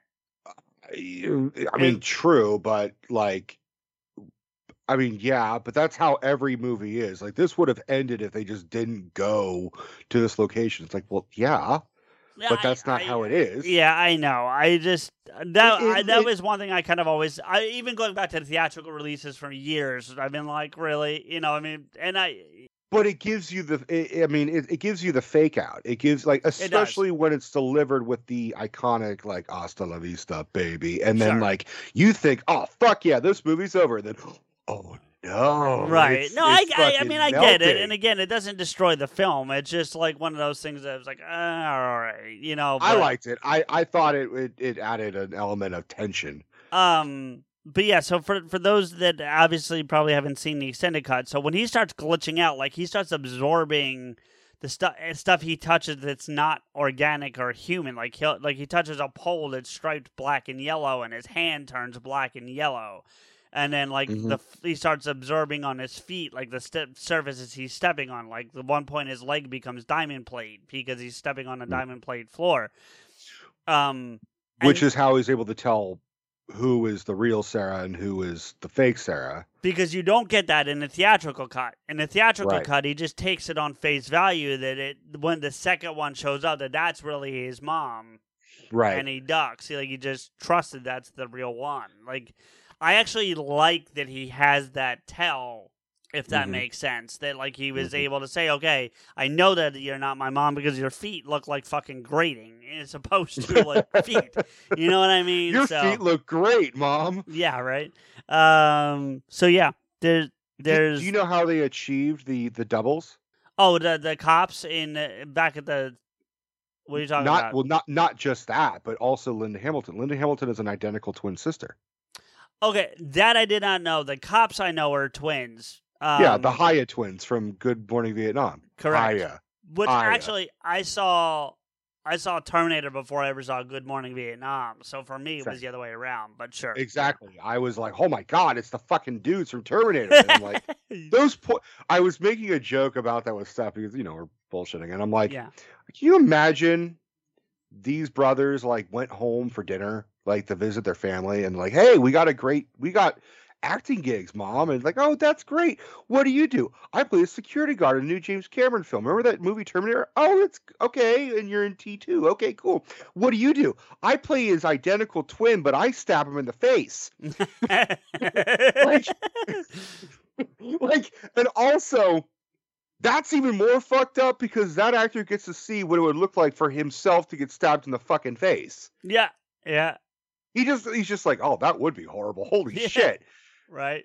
Like, thank fuck my brothers are twins, but they're not identical, because I've always been grateful for that.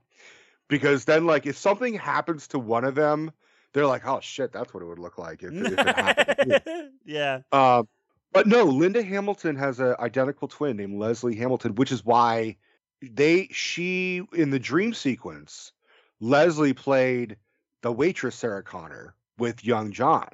I don't remember that part, honestly, from the dream. I'm not saying it's not there. Before the explosion, where, you know, Sarah's up against the fence, literally.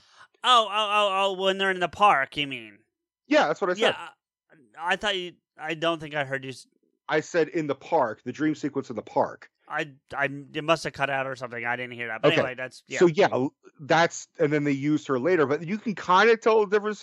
Here's what John Connor should have just done.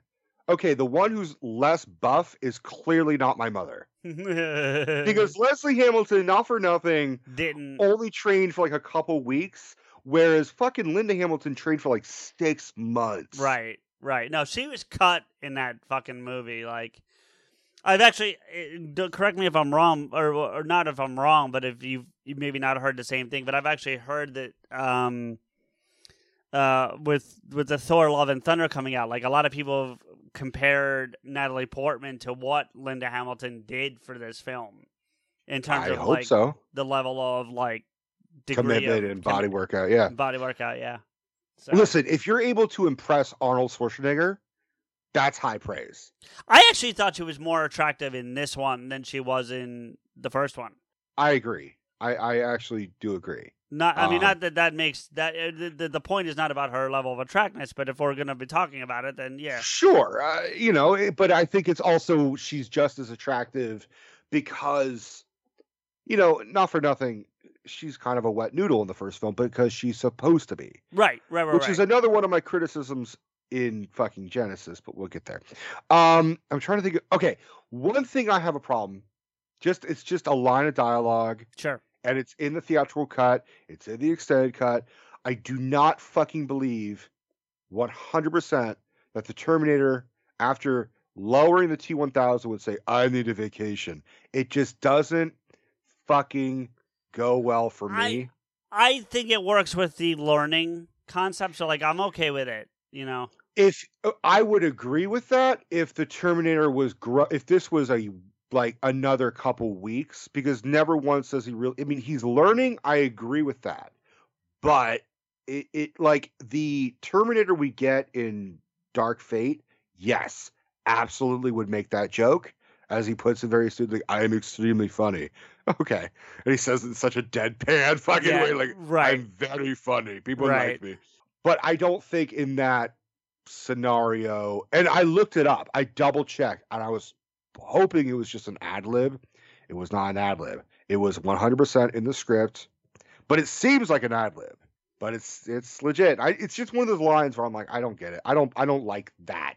In the same, like, it's fine if people like that fucking line, but personally, I don't like it. It doesn't go with the timeline of how the Terminator would be growing and learning. Yeah. Him smirking works. Right. With him and John, or him giving him the thumbs up, that works. But him having a fucking witty ass, like, "I need the vacation," just doesn't flow for me personally. Fair enough. Did you know that Robert Patrick got so fine-tuned with running and sprinting and breathing? Like, he had to like take like yoga classes and Zen classes and high endurance training to look like it was effortless sprinting without breathing heavily, that he actually caught up to John Connor when he's on the dirt bike. Oh shit. They had to film it so many times, and he had to keep slowing himself down because he just kept catching up to the bike. That is kind of funny. Is it just me, or like, did Robert Patrick basically base his whole fucking performance on a fucking bird of prey, like a fucking eagle, right? Okay. That look where he kind of does the Kubrick eagle glare, like I've got to give Patrick more praise than I think we initially did.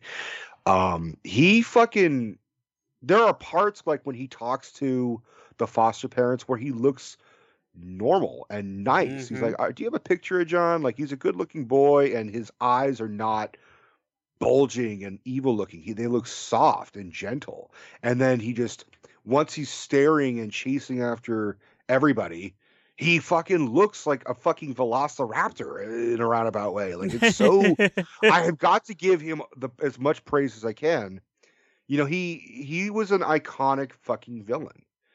Oh, for sure. That's why he gets in other. I mean, I know the Last Action Hero is an Arnold film, but that's why he ends up in things like that. That's why he ends up in Wayne's World. That's why that goof about the cop pulling him over is, Well, they want him to come back for Genesis.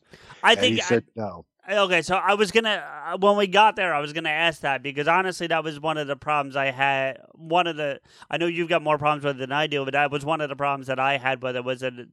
Now if it was him turning it down, then I can't blame the filmmakers for it. You know what I mean? But He turned it down for mainly he didn't want to fucking get back run. into that. Yeah, I mean, I get it. He has a bad hit, but also he said, "No, dude, my performance in T2 is fucking like iconic. Like, yeah, I did it in Wayne's World, and yeah, I did in Last Action Hero, but that was like favors and spoofs and shit. Did you but see? I'm not. Go ahead. Sorry. No, I was gonna say, did you see who was supposed to play it before him? Billy Idol. Yeah. There was also supposed to be another actor, but he was deemed too tall.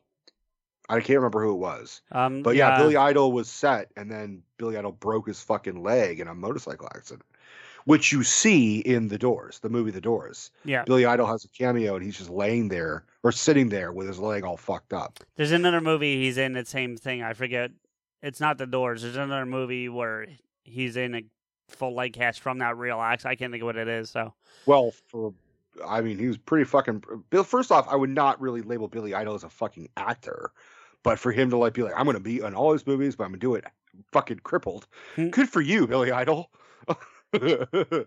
I'm trying to think if there's any other scene. Oh, okay.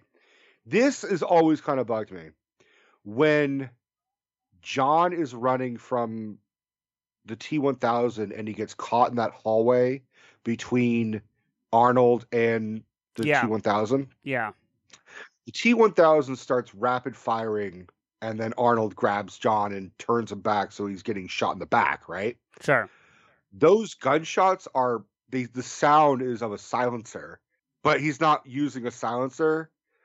If you rewatch it, it's beep beep beep beep beep. I'd have to watch it again. Yeah. It's such a, and I'm like, we always kind of glossed over it because, oh my god, this scene is crazy. But and then you're like. He's not using a silencer, but it's totally a silencer sound. It's just kind of been a weird choice, in my opinion. That being said, I think we're definitely in agreement. T2 is definitely our favorite. It's kind of unanimous. It's the best. I think if some people say, "Oh no, T1 is the best because it's the first," I can understand their opinion, and sure, we could disagree, but we're like, yeah, but whatever. Well, not to mention though, even in film study classes, classes like T2 is considered to be one of the few sequels that are infinitely better, that surpasses that one, Godfather 2.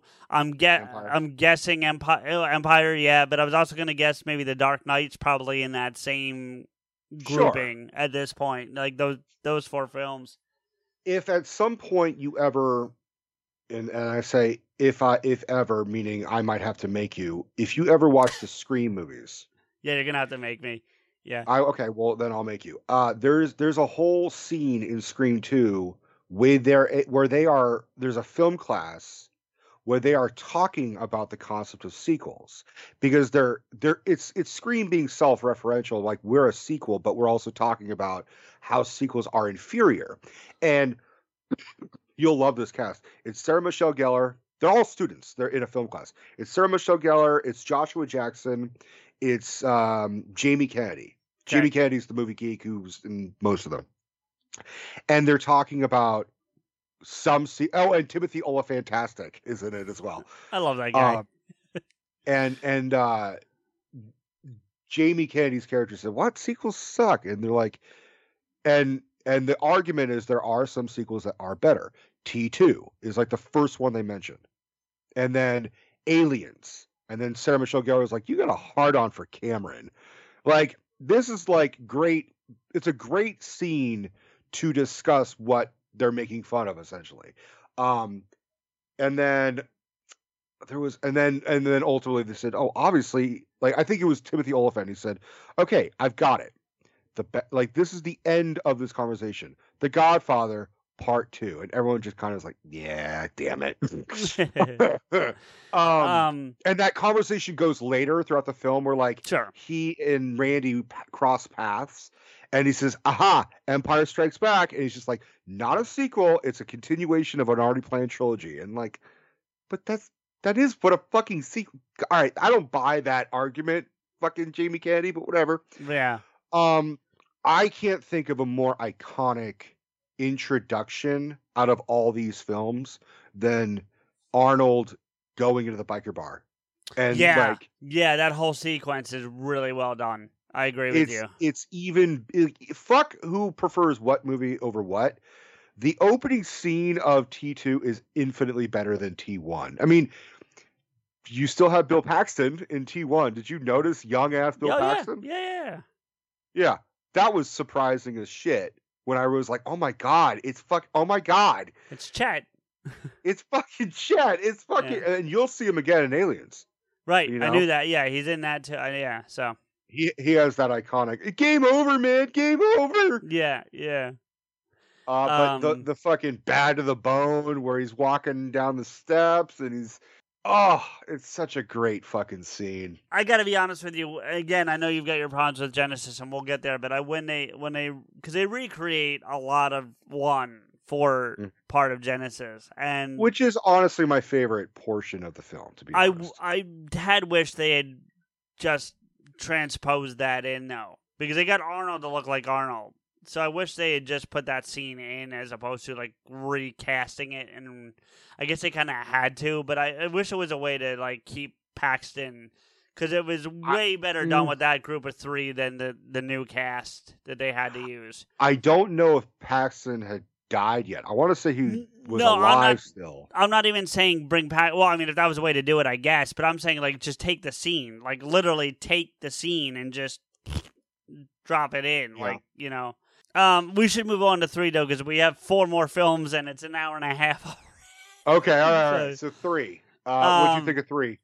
All right. So here, I don't hate 3 as much as I remembered hating 3. Like I had seen 3 before and was like, oh my God, this is terrible. I don't feel that way about it now. The math thing, the 13 to 10 thing. I'm with you. That really fucks with me a little bit, you know. Sure, I'm with you. I don't even have a problem with the day of Judgment Day changing. The date of Judgment Day changing. Like I can see a world in which the events of 2 postpone Judgment. They think it stops Judgment Day, but ultimately instead of stopping it, it just postpones it for a little while. I can see a world in where that is still, where that's a possibility. Like that, that I don't hate. Right. You know, as much as I like Salvation, the fact that they again changed the date of Judgment Day annoys the fuck out of me. Like that's my biggest problem with Salvation. I know there may be some other, but that's probably my biggest problem with that film is them again adjusting the date of Judgment Day. But I at least get it from 2 to 3 because again, the argument can be made that when they go with Dyson and blow up Cyberdyne, that yes, they thought they've solved everything, you know. And again, you have to dismiss the extended cut where you see, of course, you have to go off the theatrical cut. But if you're going off that version, you can. I'm okay with that change. Like I'm actually all right with that change. I even thought the guy they cast as John wasn't terrible. Like it's Nick Stahl. I have to give credit. I think Nick Stahl, in terms of the progression of where John was going, it works. It worked. Like I've made this distinction to Steph. I'm like, there are, whatever your preferences of how to watch the films, you could do it in multiple ways. There's alternate timelines. You could just watch T1, T2, and then have that ending where he's a fucking senator. Fine. You could also do T1, T2, T3, and then Salvation. Those do in a roundabout way feel like a set film series. Okay. Right? And then you could do T1, T2, Dark Fate, and then Dark Fate. Yeah. Omitting 3 and 4. And 5.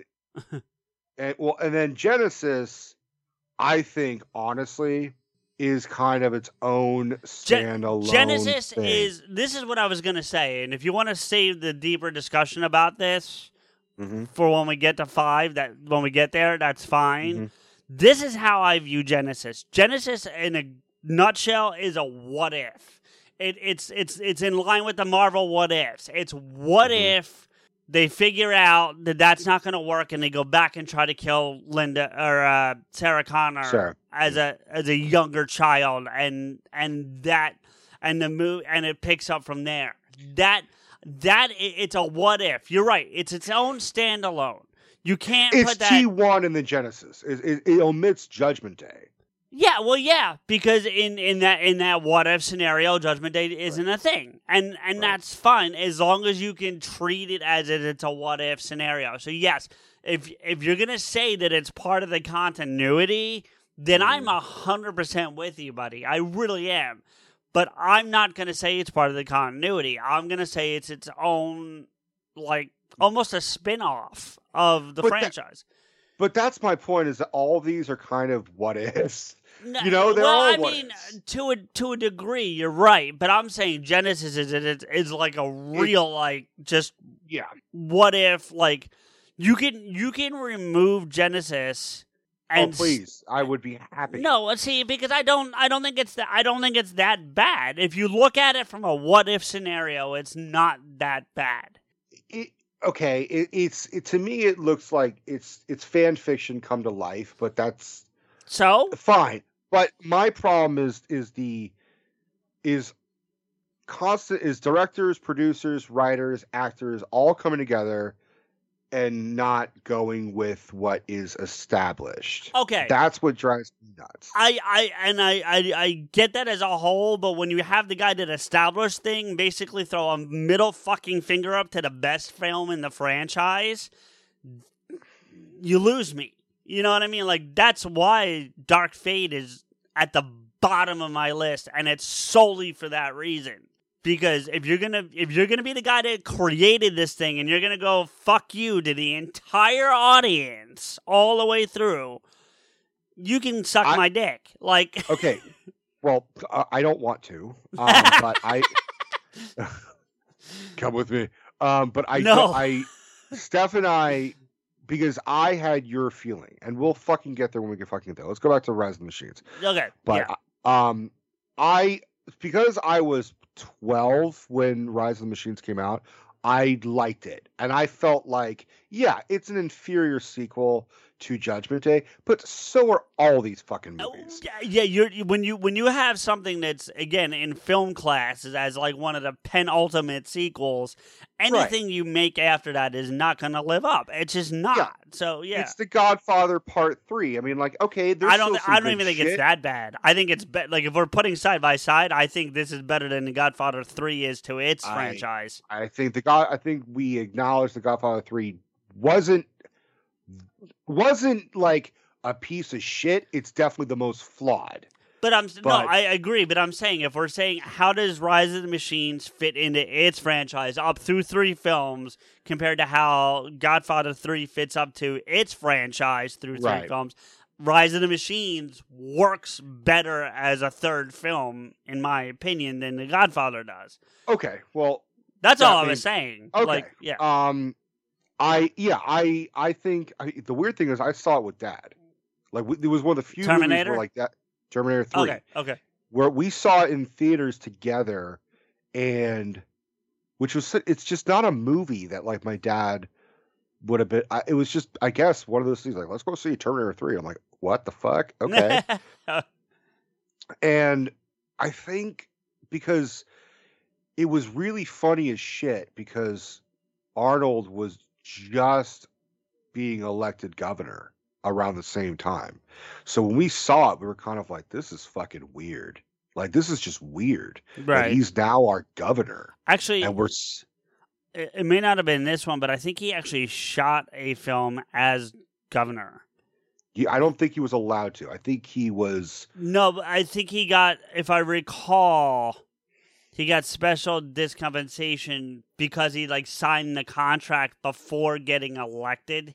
That they let him, like, fulfill that. Right. And then, yes, after that, he didn't shoot anything outside of, like, commercials for the state or something. But, like, correct. He didn't shoot any films until after. But I recall there was a film that he got, like, permission because he had already agreed to doing the film before being elected. I'm trying to find that out. I think there was something like 2005 or something where he had a small cameo or something. Every time you said recall, I keep thinking like Total Recall. I would just every time you say it in the context of Schwarzenegger. Sure. I only use that term recall for like politicians, which Schwarzenegger should have been re-fucking called. I'm just saying, or the movie Total Recall. I heard he was not terrible as a governor. But there was no reason to recall Gray Davis. Honestly. Well, that might be a different conversation, but I'm saying that the job he did as governor was not terrible. But anyway, just to touch on that, he was elected to that on October 7th, 2003. Mm-hmm. So my guess is the film already. Well, when was the release date of T3? Hold on. It's definitely 2003. It is 2003. I'm trying to get a date. I'm working on that part right now. Determine the rise of the machines. July 3rd, 2003. Oh, so like I said, like a couple months. No, I'm sorry, June. July 2nd. There was a premiere on the 30th of June, but nationwide was July 2nd. So July. Maybe that's 2nd. why my dad took me. Maybe it was like a late birthday present or something. Could have been. Yeah. And the election wasn't until later that year, so he would have been elected after Rise of the Machines. So it coincides with my memory. I'm just making sure, like we're watching this, and then all of a sudden he's governor. It was really a weird timing. And I was the Terminator for Halloween, I think, that year. Right. Or the following year. Dad and his girlfriend and her daughter and I went to visit her family in like Washington, like the state of Washington. And I was like obsessed with the Terminator franchise at that point because of the new film. I had a whole appreciation. I had Terminator action figures from Rise of the Machine. I had like a Kristanna Loken and Arnold Schwarzenegger was all beat to shit.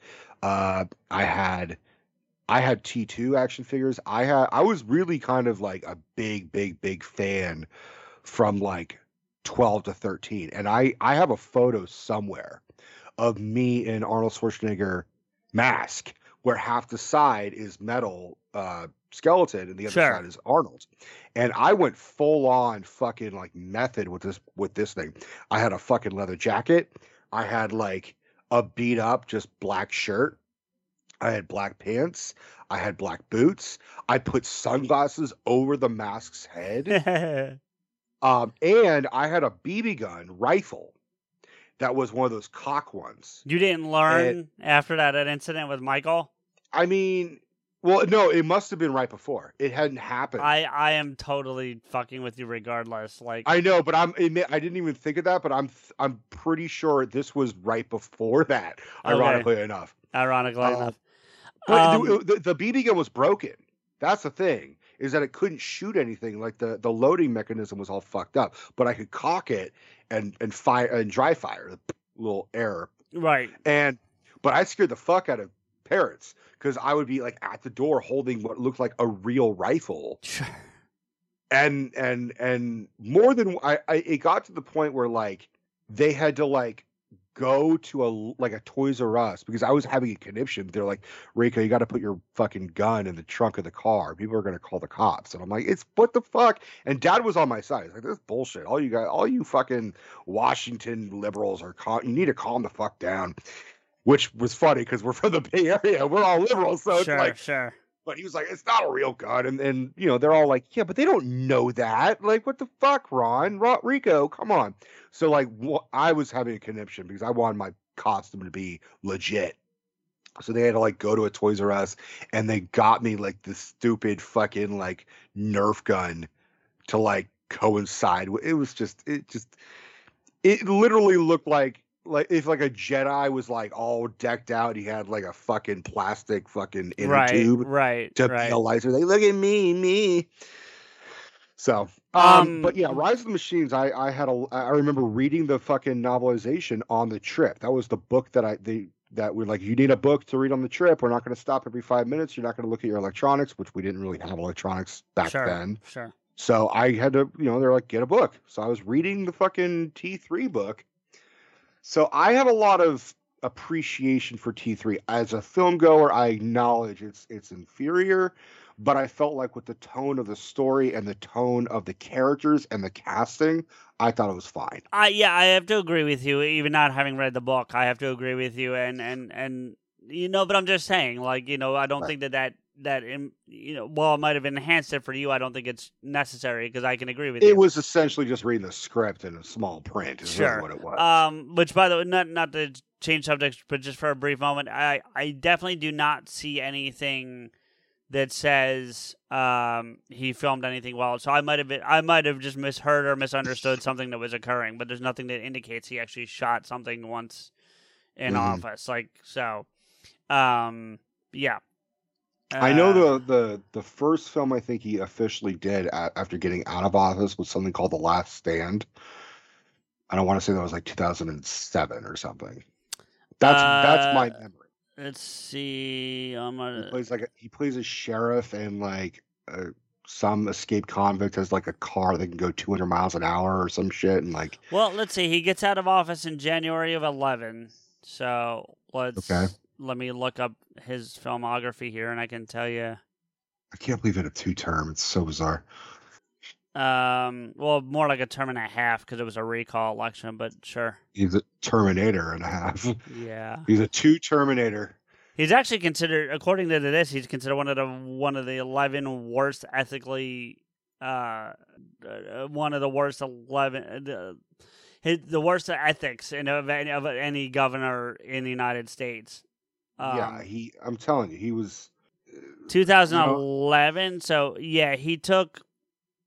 See, that's the thing. He had stuff that came out after he was in, or after he was in office, but maybe he shot it before.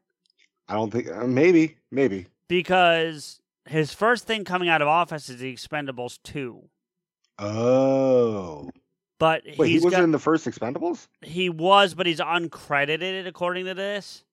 That may have been what he was filming. But he also was in The Kid and I as Arnold, and also Around the World in 80 Days. Oh, I remember him in that. So I don't know when he shot those things. So maybe he did shoot them in, because it looks like, if I'm reading this right, it looks like they're both kind of like small. It's not like a starring role. It's like hey, Arnold showed up for a minute. You know what I mean? Right. I think his first big thing was The Last Stand. The Expendables 2, according to this. All right. I mean, just in order of filmography. I mean, I'm not going to sit here and argue. Okay, the first thing that he starred in heavily, like he was the main star. I'll rephrase it to that. Okay, fair enough. I really don't have a whole lot to say about T3. I liked Christiana is it Christanna? I always fuck up her name because she's got such a she's Norwegian as fuck. Yeah, that's how I would say it. I would say Christana, something like that. Yeah. And I saw her again recently. She was young as fuck, and she's all of a sudden on Boy Meets World. I'm like, oh my god, it's the TX. Holy shit. Oh, is she really? That's interesting. Yeah. I love not to get off on a separate thing because we got a lot more to talk about, but I love doing that in general, like watching stuff and being like I was just watching. I've been rewatching the show called Cold Case. I think I told you about it. Mm-hmm. Jennifer Lawrence shows up in an episode. Really? Yeah, like a 12 or 13-year-old Jennifer Lawrence. Maybe 14, somewhere in there. I was watching an episode of Roseanne years ago, and all of a sudden Tobey Maguire is just like sitting at a fucking table. Yeah, I've seen stuff like that. I don't know that I saw that one, but I've seen, or I probably have, but didn't realize it. But yeah, I like stuff like that. I took a photo of it, and I was like, "Oh my god!" I believe I'll have to find the photo. I love finding stuff like little, right before they were famous type of shit. Yeah, I actually was watching again Cold Case, and I saw the name. I didn't see the person yet, but I was reading the names as they come with like guest starring names, and it said Mackenzie Phillips. And I don't. It doesn't. With all respect to her, it doesn't matter who she is. But I thought of as Mackenzie Davis, the girl who ends up. So like. Right. Anyway. Family. It looks a little different for everyone. For some, it's mom and dad. For others, roommates who feel like family. And for others, it's your significant other, their golfing buddies, your children, a high school soccer team starting lineup, and oh look, they're all taking you up on the offer to stay for dinner, really testing the limits of that phrase, the more the merrier. But no matter where you call home, Geico makes it easy to bundle and save on home and car insurance. Easier than making 3 frozen pizzas and assorted frozen veggies into a cohesive meal. If dog people made dog food, it wouldn't be sold in a 50-pound bag in the hardware aisle by the shoe polish. It would actually be food. It would be made with real, fresh meat and veggies gently cooked to preserve their nutritional value. You know, like food. The Farmer's Dog was created by dog people who cook and deliver fresh, healthy food. Try the Farmer's Dog and get fresh, pre-portioned meals tailored to your dog's needs. Tell us about your dog, build your plan, and get 50% off at thefarmersdog.com/listen. That's thefarmersdog.com/listen. So, all right, so I really don't have much to say about T3 apart from I liked it. I thought it was fine. I liked it. I liked what they did with it. Like I said, I kind of liked the idea of, okay, they postponed Judgment Day for a couple of years as opposed to maybe destroying. And then I actually liked that.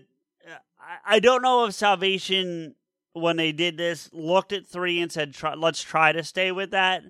Mm-hmm. Or it was already kind of in the ether somewhere and they typed it in. But the fact that he does end up with Catherine, you know? Yeah, I think it was intended. I think it was a little bit of both. I think the logical step, because McG, the director of Salvation, went to Cameron and said, he's a big fan. He's a big fan. Yeah. I acknowledge McG is a big fan. I just also acknowledge that there was a lot of problems with this, and it ultimately did not give a film that I liked as much as you do. Okay. But Cameron's idea was, well, the next step would be, let's show the war. That's the logical step. So if they're bridging off of 3, then yes, it would be Catherine Brewster would be his wife. They fucking recasted her, but they also recasted John. Originally, Nick Stahl and Claire Danes were supposed to come for Salvation. And you had said to me off air, and I don't mean to speak for you, but I'm sure you'll back this up anyway, that you felt like they were like, oh, let's get Batman. And that's exactly kind of what the logic was for getting Christian Bale to play John Connor, you know? Yes. And I can't sit here and tell you I disagree with it, that logic, I mean. But okay. I can tell you that I would have been fine either way. Like, I'm fine with it either way. Like, I'm fine with the fact that they got Christian Bale, but if they had stuck with Nick Stahl and Claire Danes, I would have been fine with that too. Do you know what I mean? Like, I wouldn't have said. The thing I will tell you that I liked about Christian Bale playing John Connor, because do we agree that because of the way the timelines work in the Terminator universe, that even though it takes place after Terminator 3, and to your point about Cameron saying the next logical thing would be to show the war, it is technically a prequel to all of them, right? Yeah. It makes my brain itch, but yes, it is a prequel to all the films. Yes. So if you look at, and I don't even know who the actor is, and I'm not even going to bother to look it up, and that's not disrespect on him, but if you look at John Connor from T2, the flash forward John Connor. So the time they show him in the future, and then they also, if you see the scene where he's a senator, because they brought that same actor back to shoot that scene, if you see that guy, you believe that Christian Bale is a younger version of that guy. Now, I don't know if that's where the casting came from. I'm not saying that's where the casting of Bale came from, but it works. If you look at that guy and then look at Christian Bale, you can see how that would be a John Connor. I'm not disagreeing with your opinion. I always look at it as who looks like a grown-up Edward Furlong, which Edward Furlong looks like crap for a grown-up Edward Furlong. Right. And before you go further, I don't disagree with that logic. Like, if that's the starting point, then you're right. But I'm saying there is a way to at least make it work. You know what I mean? Look, I've said this before. I have a love-hate for Christian Bale, but I think he's a phenomenal actor. Sure. I've never said anything otherwise. No. My whole thing is, I saw the movie Vice for the first time. You and I talked about. I need to see that. I haven't seen that yet. It's fucking weird, but it's fucking like his performance. You watch, you're like, holy shit, how is this not Dick Cheney? The thing, Like it's so flawless. The thing about Vice, without having seen it, that always sits weird with me, and I love this actor, so stress that. But Sam Rockwell as W just doesn't. Oh, he kills it. Does he really? Okay. He's not as good as Brolin. Honestly, I think Brolin did a much better job. Okay. But Sam Rockwell fucking kills it as Bush. Okay. Fair enough. At no point are you thinking like, is he trying to be Jeb? No, he's fucking W. Gotcha. All right. But look, at the time when it was announced Bale's going to be John Connor, I'm like, okay, I was excited for it.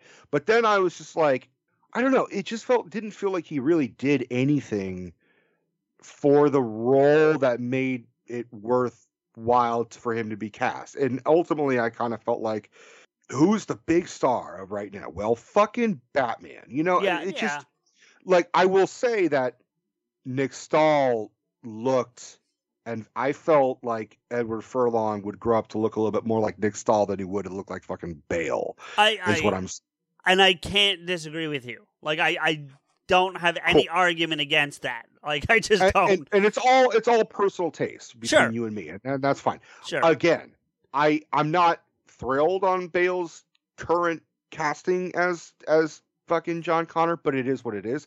I was a huge fucking fan of Anton Yelchin as Kyle Reese.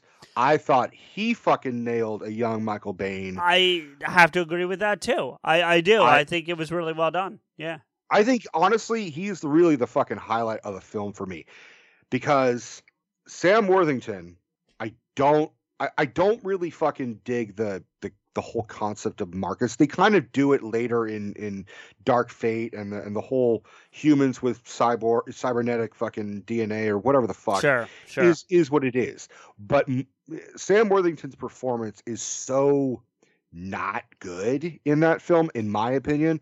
A lot of the times he just spends most of his time just screaming no and then looking super badass, and it just doesn't work for me on a story level.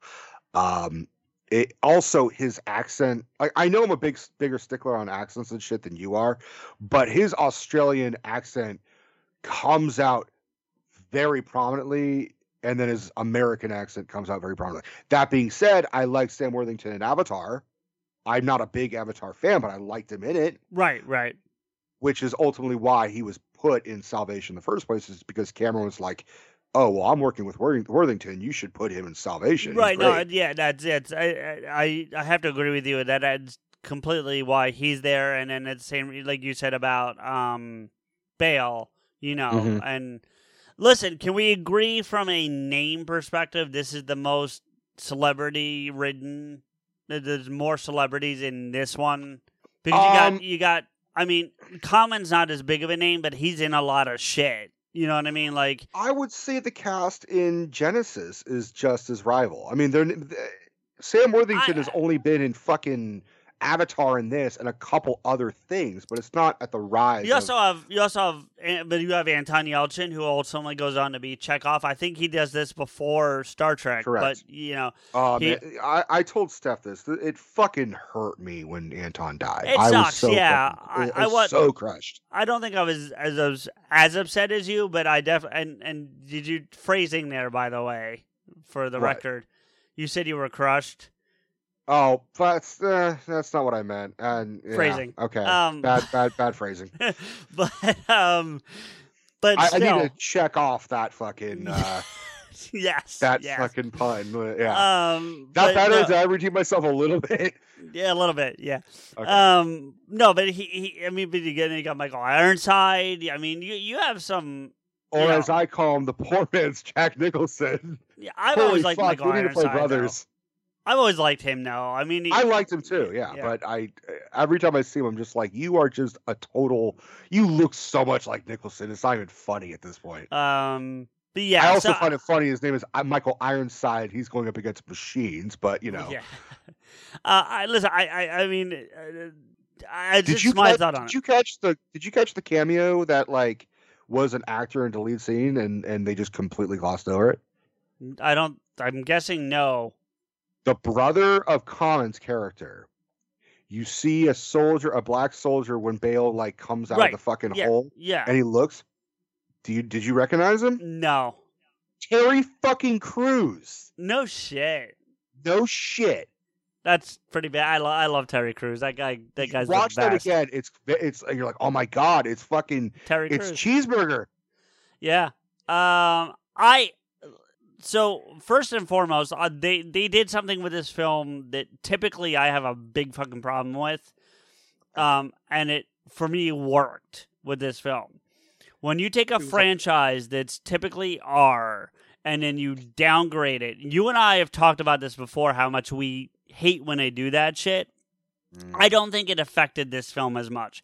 There have been other films that, the biggest example for me has always been Major League 1 to 2.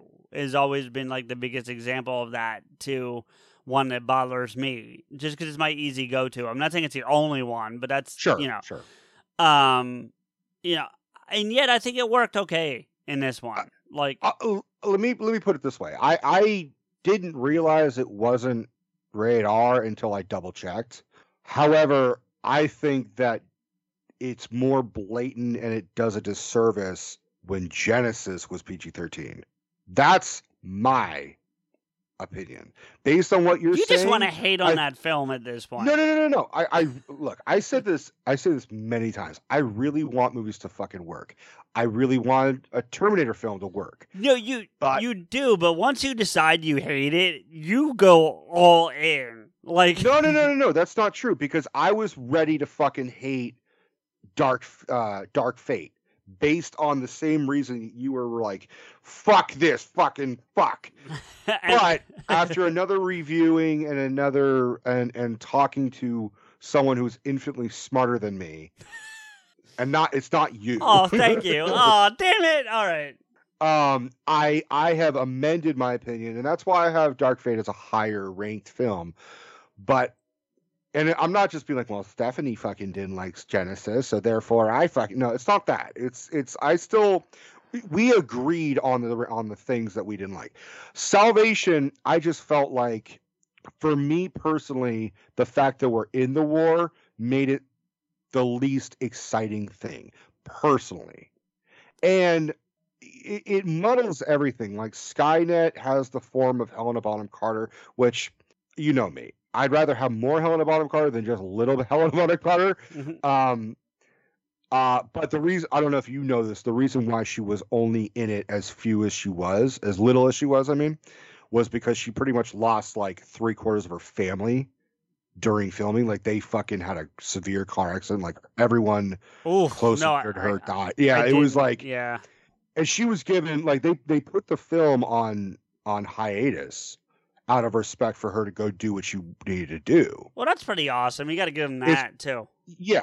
I think they were also still filming shit like, all right, all you animators, you fucking work on the stuff that doesn't require, like, filming, they could probably work on. Yeah. But I think she only provided, like, 3 days of work because she was just like, guys, I just can't. You want me to do this fucking nihilistic apocalyptic movie right now when I'm dealing with, like, my mother, my father, my brother dying? Yeah, no, I don't know if it was the exact family members, but it was something. It was something like to that. I got you. Yeah.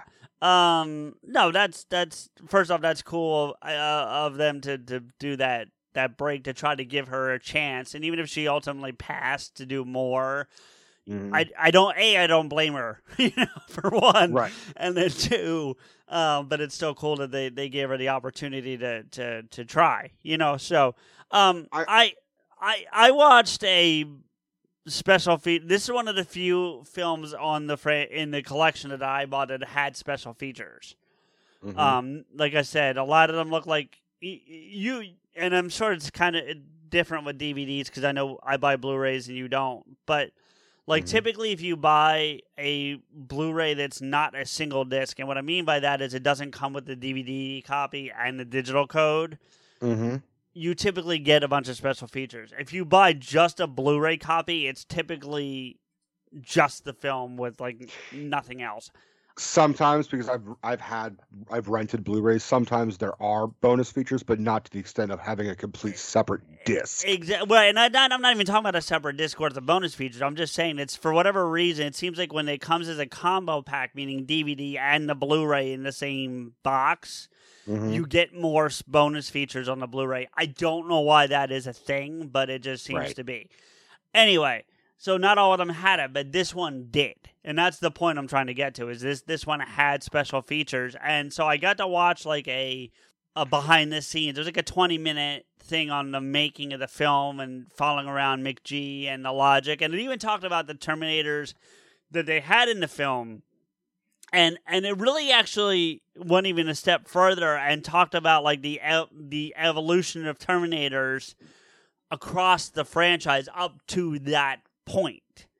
Okay. And so it was really kind of a unique thing. Like the first Terminators, as they're depicted in Salvation, are like 9 feet tall. And by the time you get to Arnold, it's Arnold's height. And the explanation that was given is that they're trying to make them so that they fit into, so they can be more. They're always saying they're infiltrators. Like you hear Sarah say that. You've heard. I think John says it at one point. Like you hear it multiple times. Reese, a couple people say. So like the evolution is that they actually get smaller so that they can be easier infiltrators into, and also like metallurgy. They talked about if you remember in Salvation, like some of them are like black. Right. It's because they're actually metal and not silver. And by the time they get to the Arnold level, they're silver. Right. So it was really kind of an interesting thing. And then, Well, that also, I'm glad you brought that up, because originally we talked about the castings where Michael Biehn was actually, like, it wasn't just Arnold as Kyle Reese. It was also Michael Biehn possibly going up as the Terminator, because the whole infiltration thing, I'm like, he would look like a normal, right? I mean, not for nothing, Arnold is very noticeable. Like, even if he's just walking down the street as a big yoke dude, he opens his fucking mouth. You're like, who the fuck said that? Right. Yeah, how are you? What the fuck? Are you okay? I'm from Austria. Oh, okay. That's all you need to tell me.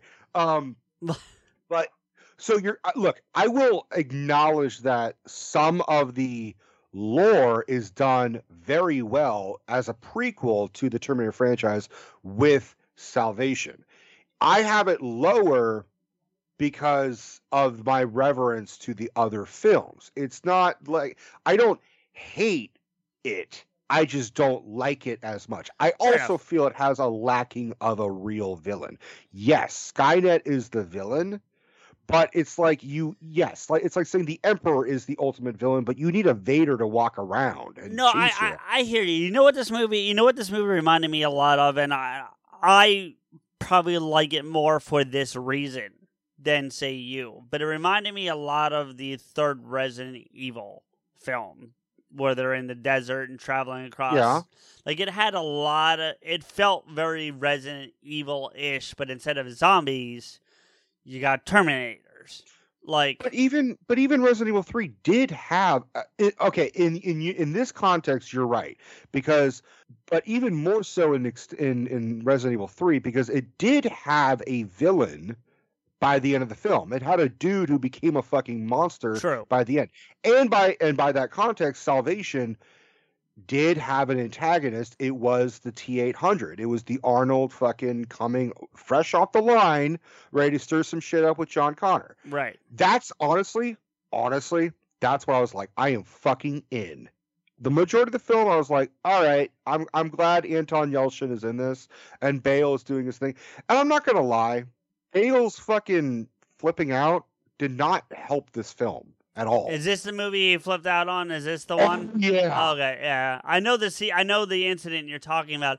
But see, I can, he has since apologized for that multiple times. I've seen it. I've seen him eat crow. And he's acknowledged he was wrong, and just give me 10 seconds on this and I'll let you get back to your point. But it's unlike, say, like an Ed Norton who doesn't see anything wrong with the way he, is to the other people on set. You know what I mean? Like, Bale was like, all right, you know what? I was a dick. My bad. And Right. so, like, I can certainly look past that. But Bale also said it was really unfortunate that it was recorded and released. He's like, yes, I'm to blame, but you know who's also just as much to blame is these fucking guys who released it. It's like, well, don't be a dick. But like, I mean, his argument was that he was in character and that the director of photography, was walking, adjusting the lights because that is his job. Right. Like, and Bale was just like, I can understand an actor being like, dude, I'm in my scene. You're fucking with my scene. Can you just stop doing that for 10 fucking minutes? This is an emotional scene. But Bale threatened to kick the shit out of him or have the guy fired numerous times. My guess is that the incident that got recorded was not the first time there was a run-in between the two, like, or something that maybe at least annoyed him that he maybe didn't say the 5 times prior, and then this was the one that was like, you know what, dude, I fucking had enough of this shit, and he like lost his, you know what I mean? Yeah, he never went to the DP and he said, hey man, can you just not do that? Please, it's driving me crazy. Never did that. So the DP, because you could hear the DP's voice, he sounds super confused and like, I had no idea. I'm so sorry. Right. And he kept apologizing, and Bale was just like, you're a fucking amateur, man. Like, oh, good for you. Like, he just does that. La-di-da-di-da. La-di-da-di-da, oh, good. He's like, well, I'm checking the lights. Oh, good. And how was it, you fucking prick? Like, holy shit, Batman, calm down. No, he definitely overreacts and flips out, and I'm not gonna sit here and defend it. But what I am gonna say is that, like, he does not have from what I understand, does not have a history, or at least after that point, does not have a history of doing stuff like that. Yes, he does. He got arrested because he fucking like punched his mom. I didn't hear about that. Yeah, he had an argument with his mom, and he punched his mom, and they put him in jail, and he's like, oh, it was a total misunderstanding. I got blown out of a... You punched your mom, dude. What are you talking about? All right, I don't give a fuck if you're going to blame it on your Welshness. What the fuck are you doing, Bale? Right. You know who wouldn't punch his mom? Batman, you fucking fuck. Well, just because he's dead. But, okay, that's the only reason. Anyway, but getting back to the film itself, like, I'm not going to sit here and tell. Yes, I have it second, but that's because it's how much I enjoyed it, but not because I think it's that good. If that makes sense, like it's just one that I actually really enjoyed, but it's not. Okay. It's not about quality over. I don't know. Am I making sense? Because I feel like I'm not, but. You are making sense, and you are allowed to your opinion. Holy shit, I am. I say your opinion is wrong, but you're allowed to have your opinion, and that's why it's an opinion. Like, if you like Salvation, I don't give a fuck, buddy. I'm more of like, these next 2 films, these final fucking films, are the ones that I'm really fucking curious about. I know your argument for Dark Fate. I know what you're bitching about. I get it. But I want you to fucking defend Genesis to me. Cloud is powering tomorrow's transformative missions. Federal agencies are partnering with SAIC to help them meet these critical moments, where bold moves require confident blueprints, where you can accelerate transformation through consistency, where you can innovate forward and never look back. SAIC quickly and securely migrates large-scale workloads to the cloud, with the confidence you need to assure your mission. Learn more at SAIC.com/cloud. I told you already. I already gave you my the defense on Genesis. Okay. Let's fucking talk casting. Okay. Okay. Tell me, on what planet does Jai Courtney as fucking Kyle Reese make any bit of goddamn sense? I don't think. Here's the problem. The problem with because I think that's the least egregious of them, honestly. Really? Because here's what you're doing. You're comparing him to Michael Biehn. If he had just been, if this was a brand new flick and there was no history behind it, and you cast him as Kyle Reese. Standalone film, first time it's ever been on screen ever. Would you have a problem with him as Kyle Reese still? Absolutely. Why? Because he plays him like a fucking meathead. Look, you can't have that's it what I'm both saying. ways. You're looking. You can't have Genesis, which is recreating scenes like literally frame by frame, and then completely change characters. Like, all right, let's take away the fact that Michael Biehn is skinny and smaller than Jai Courtney. I think the Sarah Connor one's worse. I have a problem with that too, but I'll get to that. I like her as an actress. So do I. 1,000%. And on paper, I understand why they cast her as Sarah Connor. And she looks passable enough of a resemblance where I'm like, all right. The height difference, not that Linda Hamilton's like 6 feet tall, but that she's still, I would guess, 6 inches shorter. Also, Emilia Clarke, the logic of, I'll get back to Jai Courtney, but now we're going to talk about fucking Emilia Clarke. Linda Hamilton trained for T2 with the understanding there's impending doom, and she did that, over the course of whatever. 6 months, I think you said, yeah. 6 months, or that's just if she's in the asylum. But if she's still like, oh no, they're coming back, and she's raising John, then she's been presumably doing this for 10 years. Sure. So by that logic, the same character, Sarah Connor, who's being raised as when she's 9 by fucking Pops, then she should be buff as shit, and she's not. I'm just saying. I can't disagree with that. I can't. Okay. Yeah. But Jai Courtney, the character of Kyle Reese, in both versions, in T1 and Genesis, he's living in a fucking apocalyptic wasteland. He grew up into it. There's no chance in hell that he would be as buff and healthy looking as he is. Not possible. It's not likely. So the fact they made him a fucking meathead, essentially, and just, like, I loved Michael Biehn's performance where it's nuanced and poetic and tragic. This is a guy who, like, is probably eaten like moldy rats to survive. That's what I'm saying. You're lining it up against Michael Biehn, though. That's the thing. Like, but I'm lining it up with the character that is established that they're trying to mimic. In the same sense that I said, well, wouldn't Sarah Connor be buff? I didn't say that I'm 100% okay with it. I'm saying that I think it's the least egregious of the ones that are there. That's all I'm saying. But because I agree with you, it should be closer to what Michael Biehn is. Like, I've been trying to think about who you would cast in that time frame, like who you would have, I mean, if Anton Yelchin had lived. Yeah, of course. Well, and I think he might have. Yeah, I don't know when he. Let me look. You know who would actually have done a passable job based on, I don't know if their height is the same, but like based on like frame, is the guy who played John Connor, is fucking Jason Clarke. He would have done a better job than Jai Courtney. Jai Courtney is, I don't think he's a good actor. And I use his performance in this where he's just quipping and he's a meathead and everything. God, sorry. Everything is just, he's just kind of a dummy in this film, and it just doesn't flow well for me. It's a complete opposite of what we expect Kyle Reese, especially, like I said, if they're recreating shit, it's clashing. But what was released? What?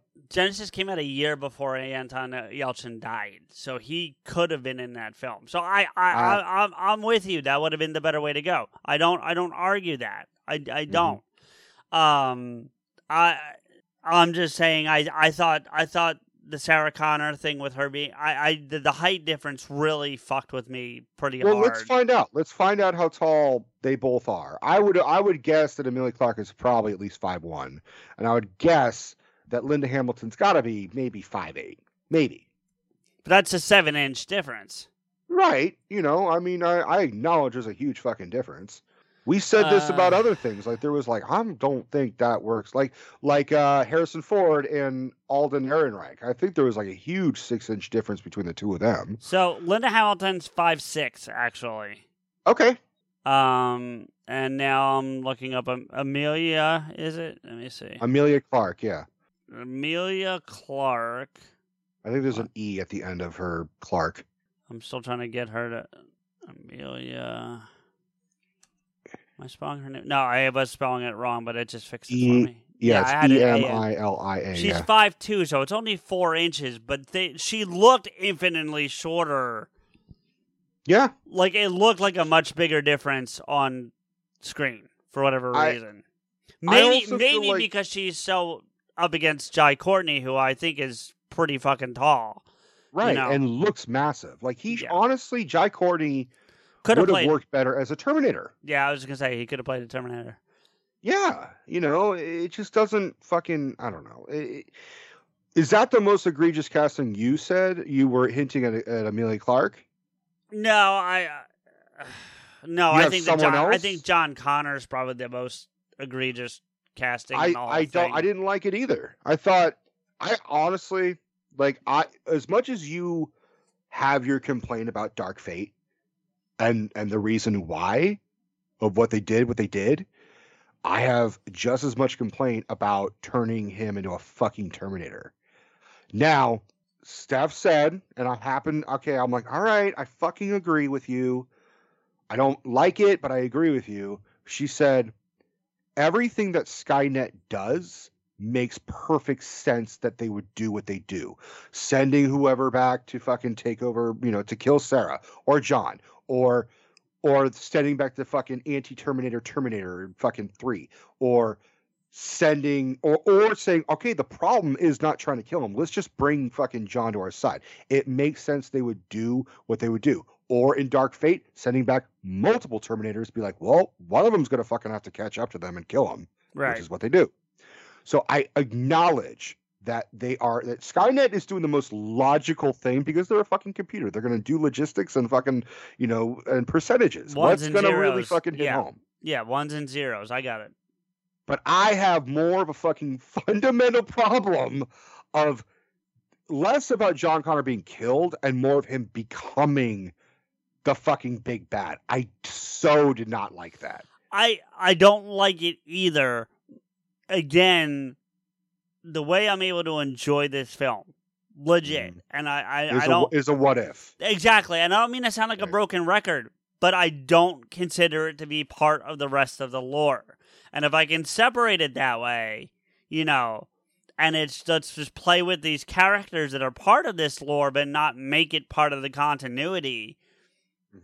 Then I can. If you're going to sit, no, when I say you, I don't mean you, but if someone's going to sit here and tell me, no, it's definitively part of the canon, part of the continuity, then yes, it infinitely drops lower for me almost instantly.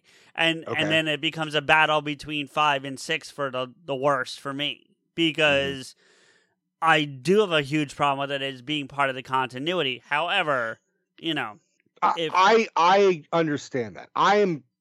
Can you at least acknowledge that it's fucking good they did not continue with that timeline? Because it was supposed to be a reboot of a trilogy. I would. Well, it's like if, which I know, if I understand correctly, it's been canceled. But like Rian Johnson was going to go off and make his own 3 Star Wars films after 8, right? Like I think that's still up in the air. Okay, well, regardless of the actual, whether it's going to happen or not, but they're not meant to be canon, right? They're going to be their own 3, these happen over here while the Skywalker saga happens over here. That's, right? I think that was undetermined. I think it was definitely going to be a trilogy, but it was undetermined whether it was going to be 1,000 years before the Skywalker shit or 1,000 years after. Okay. Or it was just going to be concurrent and over in another part of the galaxy. Which that was never determined. Okay, well, but the point I'm trying to get to is that it's its own separate adventure within the universe, right? Right. And so if they had done that here, where you're looking at the timeline and it skews off this way. And you get versions that go this way, but then you also get, despite my issue with it, a Dark Fate film that stays on the original timeline. Right. Then it depends. You know what I'm saying? If they're going to do it that way, then I'm okay. But does that make sense? If you look at the Terminator franchise as multiple alternate timelines and alternate fucking whatever, then fine. To me, there's only two. There's two. There's the one that if you remove Genesis and go straight through, so 1, 2, 3, 4, 6, and then you have the skew off. No, because well, it would technically be 4, 1, 2, 6. I guess 1, 2, 3, 6. But yeah, no, because 4 then becomes obsolete based on Dark Fate. That's what I'm saying. This is what we were talking about earlier. Is that there are multiple ways. You could watch T1, That's T2, true. and then Dark Fate. You're right. Yeah. You're right. No, you're right. You're right. I had to just put because it's a lot of math. I had to do the math for him, but you're not wrong. Right. I'm saying of all 6, right? Mm-hmm. This is the one that falls the least out of the rest of the timeline. That's all I'm kind of saying. Like, that's the one that skews the farthest out. I'm not saying the other ones that don't skew out. I'm not arguing that. I'm saying of them all, that's the one that just takes that fucking left turn and goes off into fucking, Genesis land. I think I'm misunderstanding. Are we saying that Genesis is the one that goes completely off the rails? That's the one to me that goes completely off the rails. Yes, not Dark Fate. Okay, correct. Yes, we are in agreement that Genesis is like what the fuck was. It's not what if. It's what the fuck. But that's the thing for me. At least for me, it's not so because as an independent story, right? Mm-hmm. And again, ignoring previous casting, because that's my biggest problem with it is the casting than anything. I know you have other problems, but that's the biggest problem I have with it is the casting issues. The casting is not very good, and I even go as far as to say, I'm like, well, why the fuck did they recast Miles Dyson? Like it doesn't.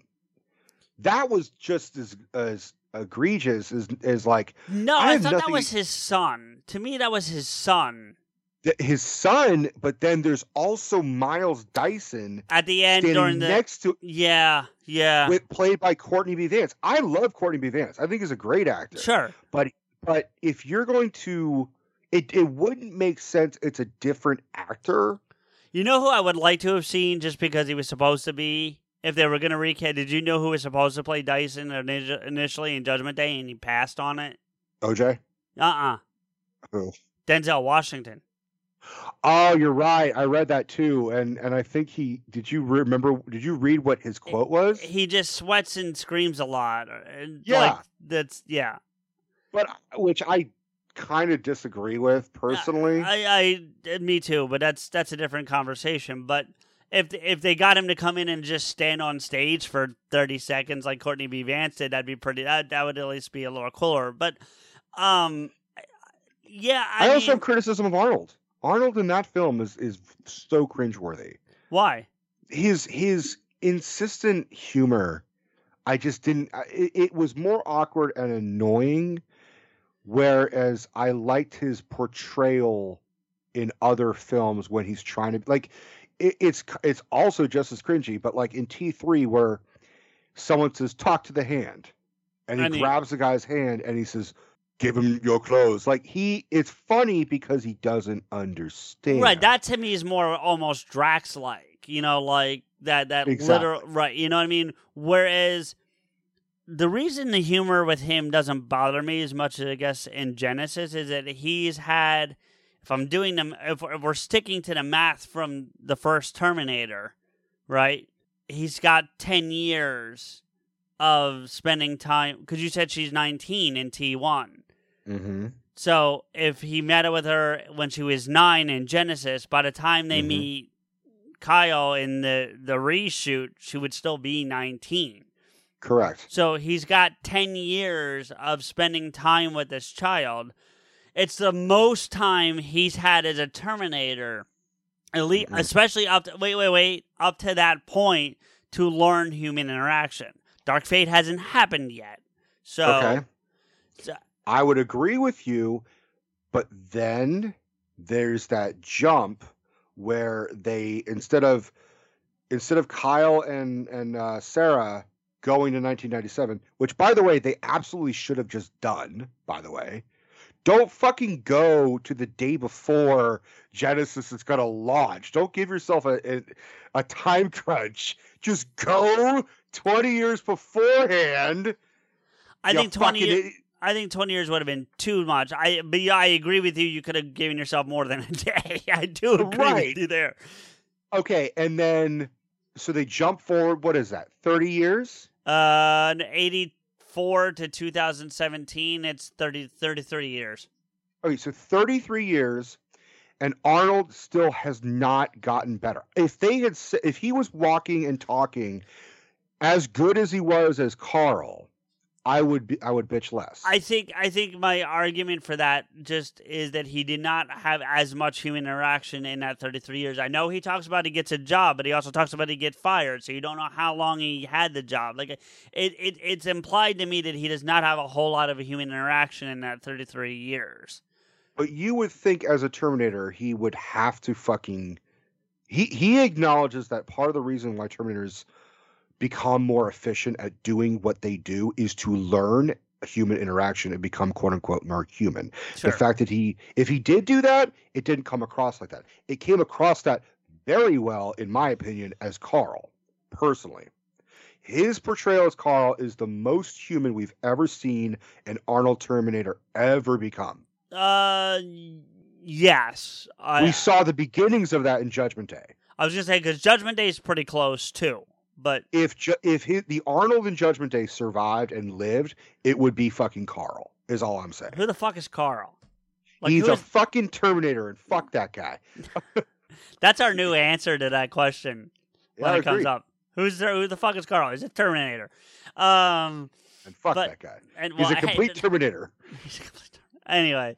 I just felt like it was the same. First off, you may have liked it. I fucking rolled my eyes so fucking hard that I think I caused my fucking head to snap. When they get arrested and their mugshots are taken and it's playing Bad Boys, go fuck yourself. Go fuck yourself. I'm just saying. Look, I fucking have a lot of praise for the director, Alan Taylor. Alan Taylor, he's worked a lot on great TV movies and TV shows. He worked a lot on The Sopranos. He's the one who's directing The Many Saints of Newark. I'm fucking pumped for that. But go fuck yourself for fucking... And I feel bad because the movie was such a critical and commercial failure that he fucking was in a director depression. He didn't do anything for years until he was like, all right, I'm going to go back and do some smaller projects. It hurt his credibility, and I want him to succeed. But same thing happened with the guy who did Fan Four Stick. Agreed. Yeah. I don't want a director or an actor or whatever to fucking want to contemplate suicide. Sure. That's the last thing I want. I want them to fucking make a movie and have it be on the same level of vision and have it be enough fan service.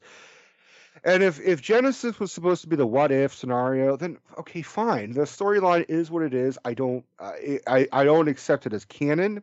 But I also don't accept any of the casting as even remotely good. And I mean, the concept of the T-3000 as Connor is fine, but it will never fucking be in my like top level performances. And Jason Clarke was not very good. He was not very good. So, all right. So basically, it comes down to we're not going to agree on the status of Genesis as a whole. On a whole, I call it Jenna shits, is all I'm saying. Like, I really, like, I want it, like I said numerous times, I want to succeed, and I have to admit, when the trailer came out way back in 2015 or 2014, I was pumped. I didn't even really fucking register that part of it set in San Francisco in the Bay Area, but I was fucking pumped. I was like, let's fucking do this. Salvation, so is part of Salvation. True. That kind of gets glossed over because, Kyle is like, we're the LA resistance. Like, really? No, but then they talk about how Skynet's up in San Francisco. Like, they mentioned that a couple times. So they're really kind of pushing, like, oh, yeah, of course. It's like the Silicon Valley of evil kind of situation, Which well, I was just going to say it made sense for evil to be in San Francisco, but, so. Yeah, okay. Also, I forgot to mention this. Just one more addendum. Sure. I felt like J.K. Simmons was kind of wasted in that film. Yeah, but that's not his fault. Like That's not his fault, but he, it just sucks. You talked about like star caliber. I would say like Genesis is like, it definitely has as many celebrities. You want to talk about something about the T-1000, right? In fucking Genesis. Well, you kind of touched on it though, the fact that it's not Robert Patrick, and so that's what I wanted, and then you touched on it later when we were talking about him not coming back for running issues or whatever. So yeah, the best praise I can give Genesis is that I've seen the side-by-side comparisons of T1 and Genesis where they recreate scenes. It's pretty fucking flawless, down to having, the camera angle of a black guy in a truck with a cigar in his mouth, and when the fucking Terminator first shows up, and the nice night photo walk. That was pretty fucking well done. They got a lot of that shot for shot in the early part. Done very well, I thought. Actually, so much so that I thought that the scene with the guy in the trash truck might have actually been just pulled the scenes and. I know. There's a YouTube video where they do it side by side, and it's noticeable enough where I'm like, all right, that's a different guy, but it looks enough like him where you couldn't tell the difference. But the camera angles are spot on. Yeah, they did a good job. I acknowledge that. So do we move on to Dark Fate now? Yeah, let's the get to gigantic fucking double middle finger that fucking James Cameron throws up to his audience. Okay, now remember my fucking argument that I said about Skynet doing the logical fucking thing. No. Look, I'm with you. My reaction was exactly the same as yours. I think I even told you, because I think I saw Dark Fate before you. You did. And when I first saw it, I texted you. I said, you are going to fucking hate this movie. And then I think someone spoiled it for you. I don't think you saw it, or maybe I might have had you do it. I might have had you spoil it. I may have told you. I don't remember the context. No, I might have said to you, just tell me. Is about, you know what I mean? That's what I'm saying. Like, I might have just had you say that. So. And you were like, no, they wouldn't fucking. I'm like, why would I lie about this, CJ? Like, right. And again, I totally understand your point of view, but I also acknowledge this is like James Cameron. If he's gonna fucking slap the audience in the face and say, "Wake up!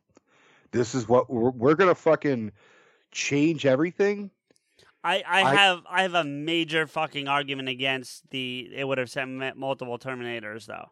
Oh, because the machine can only handle fucking one thing at a time or something? Well, no, not even. That's a good point, but no, they would have sent T-1000s. They wouldn't have sent 800s. If they send one Robert Patrick, one T-1000, and then they send a bunch of Arnolds, no, they would have sent a bunch of the Liquid Terminators. Maybe the T-1000s were more expensive, or not expensive, but like harder to fucking make. It was just simpler to have a T-800. Then by that, I'm sorry. No, if they're sending multiples, they would have sent multiple. No. Okay, what about this argument? What if they didn't send the multiple T-800s back in 1990, whatever, 95, yeah. What if they sent multiples back in 84, and that one just took super long to fucking reach them in Guatemala? That's really stretching it. You realize that, like, it's really stretching it based on this fucking thing. But all right, I'm just okay. No, I listen. Do I think the film is well put together? Absolutely. Do I think it's shot well? Do I like the fact that all of the protagonists up until they meet Carl are women? Mm-hmm. Yes. Like, I maybe lean on that a little too hard, but I think it's right in the heart of the Me Too thing. So, like, I'm not against there being an all-women cast, but I do. Yeah, but that's not what this is. What do you mean? It's not the Ocean's 8 type of thing that we were talking about. This is having the best actors for the best story. because it's a balance of women and men is what I'm agreeing with you. I'm just adding on to the caveat. This is not an all-woman cast. An all-woman cast would have been having someone play Arnold's role. No, I know, absolutely, yeah, no, but I'm saying, but the main group of protagonists in this are women, and I've got no problem with that. I think it's fine. I got, like I said, I think in that era they leaned on it a little heavily in general, but I don't think that's the case here. You know what I mean? I think it plays well. I don't like that Grace needed to like constantly get these shot updates. I feel like that was kind of stupid, but to the point that she needed them so frequently. That's kind of where I think it is. Like the frequency in which she needed them was the problem. I would say the time frequency was inconsistent, but it didn't bother me because first and foremost, she is a human, but she is pushing herself to the highest limitation in short, extreme bursts. So it didn't bother me that she needed like insulin injections or whatever. Bother me is a strong word, but I like if outside of my big problem with the film, like that's like a smaller one that like on this grand scale of things, it's not the end of the world, but it's just like it could have done without it and still accomplished all the things that it accomplished. Like if they took that part out completely, I think you still would have gotten the same story. I think they're trying to make her show off the human side more than just her synthetic side is really the main argument for that. Sure. They didn't do jack shit of that with Marcus in Salvation. And is that, because they're both cyborgs. But see, with Marcus was a death row inmate, so his humanity is very different than, say, Grace's was, right? Like, okay. And it's not to say that death row inmates aren't human. Like, I'm not saying that, but what I am saying is that, a lot of, from what it sounds like, he was not real repentant about what he was on death row for. Like, even in that early scene with Helena Bonham Carter when she's getting him to sign the thing, like, it didn't sound like he was very repentant to me. I think he was repentant on what happened to his brother. But he felt like he needed to die. He wasn't repentant like, I need to be forgiven, I need a second chance. It was, I feel guilty about what I did to my brother, and I should die. Right, and maybe in that respect. But like I'm saying, like he didn't strike me as someone who's he had much of his humanity wasn't very big to begin with, if that makes sense. It had to flow so that he could fucking literally give his heart to John Connor, which I got other fucking... that's probably the weakest part of that one for me. I agree with you. So like but anyway, we're on to Dark Fate now, and right, yeah. Okay, but so for those who don't know what the fuck we're talking about, because Dark Fate is still fairly a newer film. Yeah, it opens with Sarah Connor fucking narrating again, and she's talking about blah blah blah, and she's hiding out with John in Guatemala, and it's supposed to presumably be 3 years later, and he's supposed to be the proper age. He's supposed to be 13. I will acknowledge that Edward Furlong did come in for them to scan his face, but it wasn't him acting out his 13-year-old self. But then, and it shows fucking Edward Furlong fucking flirting with some, hot Guatemalan teenager. And in the background, you see a very familiar, buffy, fucking Arnoldy looking motherfucker. We're not talking about Sarah Michelle Gellar. We're talking about no. It's Buffy the Connor Slayer, and he. I will acknowledge that's what I should call this thing. Buffy the Connor Slayer. I won't, but that would be great. All right, go ahead. But I have to give a caveat. I do appreciate that the same actor who played young Terminator in Genesis was the same guy who played the young Terminator in Dark Fate. It was the same actor. Okay. Because he had the same build as Arnold, and he looked effective. He was effective enough. I just thought it was a CGI thing, honestly. So the face was for sure, but it was a dude. No, I thought the whole thing was. Nope. Because in Salvation, it's 100% CGI that I read. The faces, the whole Arnold body, according to that 20-minute thing I watched, was 100% CGI. Oh, I thought it was an actor and they CGI. Okay, well, No, either no, way. in Salvation, not. I understand what okay, you're saying. Yeah. Did you know that they actually filmed a scene where if Arnold didn't approve his likeness, they were just it was just gonna show, like, imply it was him, and Connor was gonna shoot his face off, and there would just be the metal skeleton skull. underneath. Yeah. I think you told me that once when we were talking about it, just in passing, probably. Right. But yeah, go ahead. Yeah, we talk a lot. So, and then this fucking scene, and Steph was like, they fucking let their guard down. I'm like, well, of course they let their guard down. And Sarah Connor was trying to give John a chance of flirting with a girl and having some they moment thought of they peace. stopped Judgment Day. Yeah. Because it's supposed to take place. I didn't think it was supposed to be 3 years. I thought it was almost like months after. I think she specified it was like 3 years She might after we have. stopped Judgment Okay. Day. I think is what she said. I'd have to watch that part again. But yeah. So fucking Arnold comes behind her and then just shoots fucking Connor with a shotgun in the You mean, chest, and then John. presumably what I say? Connor. Connor's the last name. It could have been anyone in the family line. You know what I mean? Fucking John Connor and shoots him twice, and we kill fucking. It was American History X all over again. Do you not get that reference? I get the reference. Okay. It was fucking. I was with you, and I'm like, that's how you open this fucking movie? Oh shit. Okay. I'm with you. It took a lot for me to fucking even like acknowledge this film.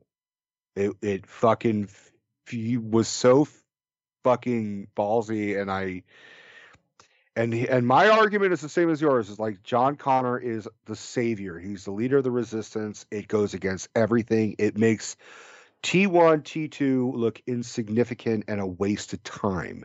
Is that more or less your argument? Yeah, and I want to stress, just for anyone paying attention, it's not that now the savior of the future is this woman. I've got no problem with a woman, except that that's not what the canon has been up to this point. Like, that's, if this was the first time you were shooting a Terminator movie and you want that direction, fan-fucking-tastic. I've got no problem with it. I totally understand your point of view. I still like I swear Steph and I were like arguing about this for like an hour last night. I wish I could have been in on that argument. And I said, basically, this is, you and I have grown for years understanding that 1 + 1 = 2. John Connor is the leader of the resistance. It's a familiarity. It's what we know. It's like finding out Luke and Leia are not twins. You're just like, what the fuck? No. And to a degree, it's finding out they are twins, because in Empire, knowing what you know, and then watching Empire back is a little, in that one moment, it's a little cringeworthy. Just that one. I mean, they didn't know. It would have been worse if they fucking did know. And I mean, no, they didn't for fucking sure. go full on twincest. No, they didn't know for sure, no question. And you and as an audience member, the first time watching Empire, especially when it was released, you have no fucking clue either. But to be fair, George Clooney didn't fucking know. I don't know that he knows now, but but it is a little cringeworthy. This is the same idea, but okay. Well, maybe that another example would have been like saying, no, Darth Vader's not Luke's father. What the fuck are you talking about? Vader. No, agreed. Yeah. So when you're told 1 + 1 = 2, and you know that through and through, and you've been led to believe that, and then a movie comes along, and this is the argument I said to Steph, is that now they're saying 1 + 1 = 3. You're like, well, no, it's not. And then she's like, Rico, no, it's like this. It's like 3 + 4 = 7, and all they're saying is 5 + 2 also = 7. You're looking at 7 as only 3 + 4 can equal 7, but they're saying, yeah, but 5 + 2 also = 7, and you're like, yeah, but I like my way more. And like my math. 1 × 7 = fuck you. So there you go. No, no. I totally understand your point, but I like all the layers and foundation of It makes sense Skynet would do what they did. And if you are looking at this as, if you look at Genesis as a what if, that's all this is too, is just another what if. I would accept that if James Cameron had not come out and said, this is the direct sequel to Judgment Day. But that stops there, because this movie also had a planned trilogy, and now that's not going anywhere. I mean, it got better critical appreciation than Genesis, but it also was a commercial failure. So they're just not going to make any more. And I'm willing to bet the reason it didn't do very well is the first group of people went and saw that fucking thing, came over and said, do you believe they fucking killed John Connor in the first 30 seconds? I don't disagree with that. I definitely acknowledge that it was a fucking incredibly ballsy move, but just as ballsy as having John Connor be a fucking Terminator. It goes against everything of the character. No, I get that. But I'm saying a James Cameron-based story that if they had not done that would have succeeded. Okay, but here's the other argument is James Cameron gave Genesis his seal of approval when Genesis came out, and then he also came forward and said, yeah, I lied. It's awful. I don't fucking like it. I don't like any of them except for mine. And then, but to go with the Dark Fate thing, there was a lot of clashing between Tim Miller and Cameron. Cameron is the one who insisted on killing John Connor. It's his lore. If it is canon, then that's what we have to accept. That makes it worse because that's actually him officially throwing up the middle finger at the fan base. Again, I totally understand your fucking point of view. And I'm not saying you're wrong. I'm just saying that there's other ways of looking at this. In the same way you're trying to make me look at Genesis. You know, that's all we're doing. We're not trying to fucking fight and be like, you're just a fucking idiot. You don't know what the fuck you're talking about. I'll go there. Well, yeah, when you say to me, sure, fine, fuck. But this is why the Terminator has that you can be comfortable with whatever fucking line, the order of which you want to watch it, to be comfortable in your own fucking appreciation. Like, I would argue killing John Connor was the whole point of showing that no matter what, the machines will rise up. It may not be Skynet. It may be something called Legion. But they prevented Skynet from taking over. But that death cemented what they did in T1 and T2. It because I argue the same thing. I'm like, it's a slap in the face to the franchise. It's a slap in the face to everything T2 was, and what Sarah and John Connor went through. It's a slap in the face. But after talking to Steph and thinking about it more, and I was doing more research, I looked on Wikipedia and I was reading critic reviews and the average film goer, and a lot of them were agreeing with you. Like, this is some bullshit. What the fuck did they do? How dare they kill my Messiah? Which is ultimately what it is. It really is. They're laying on the fucking Jesus thing. And, well, not for nothing, Jesus also got crucified, so that's a whole other fucking thing. But anyways, they're bringing Neo back. So you know what? Maybe in another fucking 30 years we'll fucking get another direct sequel to this fucking movie. And they'll say, you know what? It was all a dream. It was that fucking fever dream that Doug the Orderly fucking shoved up, fucking Sarah Connor's fucking hip and blah, blah, blah, or shoved down her throat, blah, blah, blah. Right. I don't know, dude. Also, we're talking about, this is a very different James Cameron than he was in the 90s and the 80s. This is a guy who's like, you all want 5 avatars. And we're like, no, we don't. One was fine. Maybe 3. Not fucking 5. I'm fine with 0 avatars. Yeah, I'm with you. But James Cameron's like, no. You guys all loved Avatar. We're like, no, we didn't. Just stop, Jim. You made Titanic. You made a good movie. You made The Abyss. You made some good goddamn look. Not for nothing. Titanic is a decent movie. It's impressive as hell on a movie scale. Sure, but it's fucking Romeo and Juliet in a goddamn boat. Let's fucking be real. And that's the same thing I can say about Dark Fate. Dark Fate. I think it is impressive from a film. Like it's well done. My biggest issue, although I did find myself more than any of the other films, find myself checking the time. Like, oh really? Is this over yet?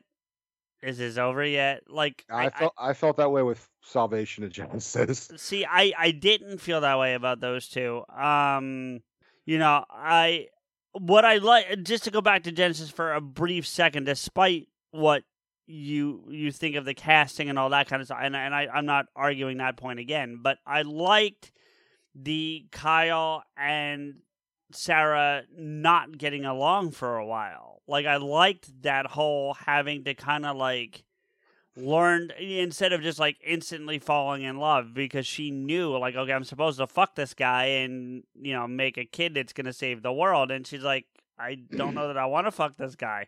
You know what I mean? Like, I'm not saying it's oh my God, it's the greatest thing I've ever seen. I'm saying that, like, right. I did like that it was, you know, because it is a little far-fetched. Okay, I met you an hour and a half, you know, I met you 12 hours ago. You saved my life twice. Let's fuck. You know what I mean? Like, and that happens not just in these movies. Like, The Firstborn is like that, too. Like that, him and Marie.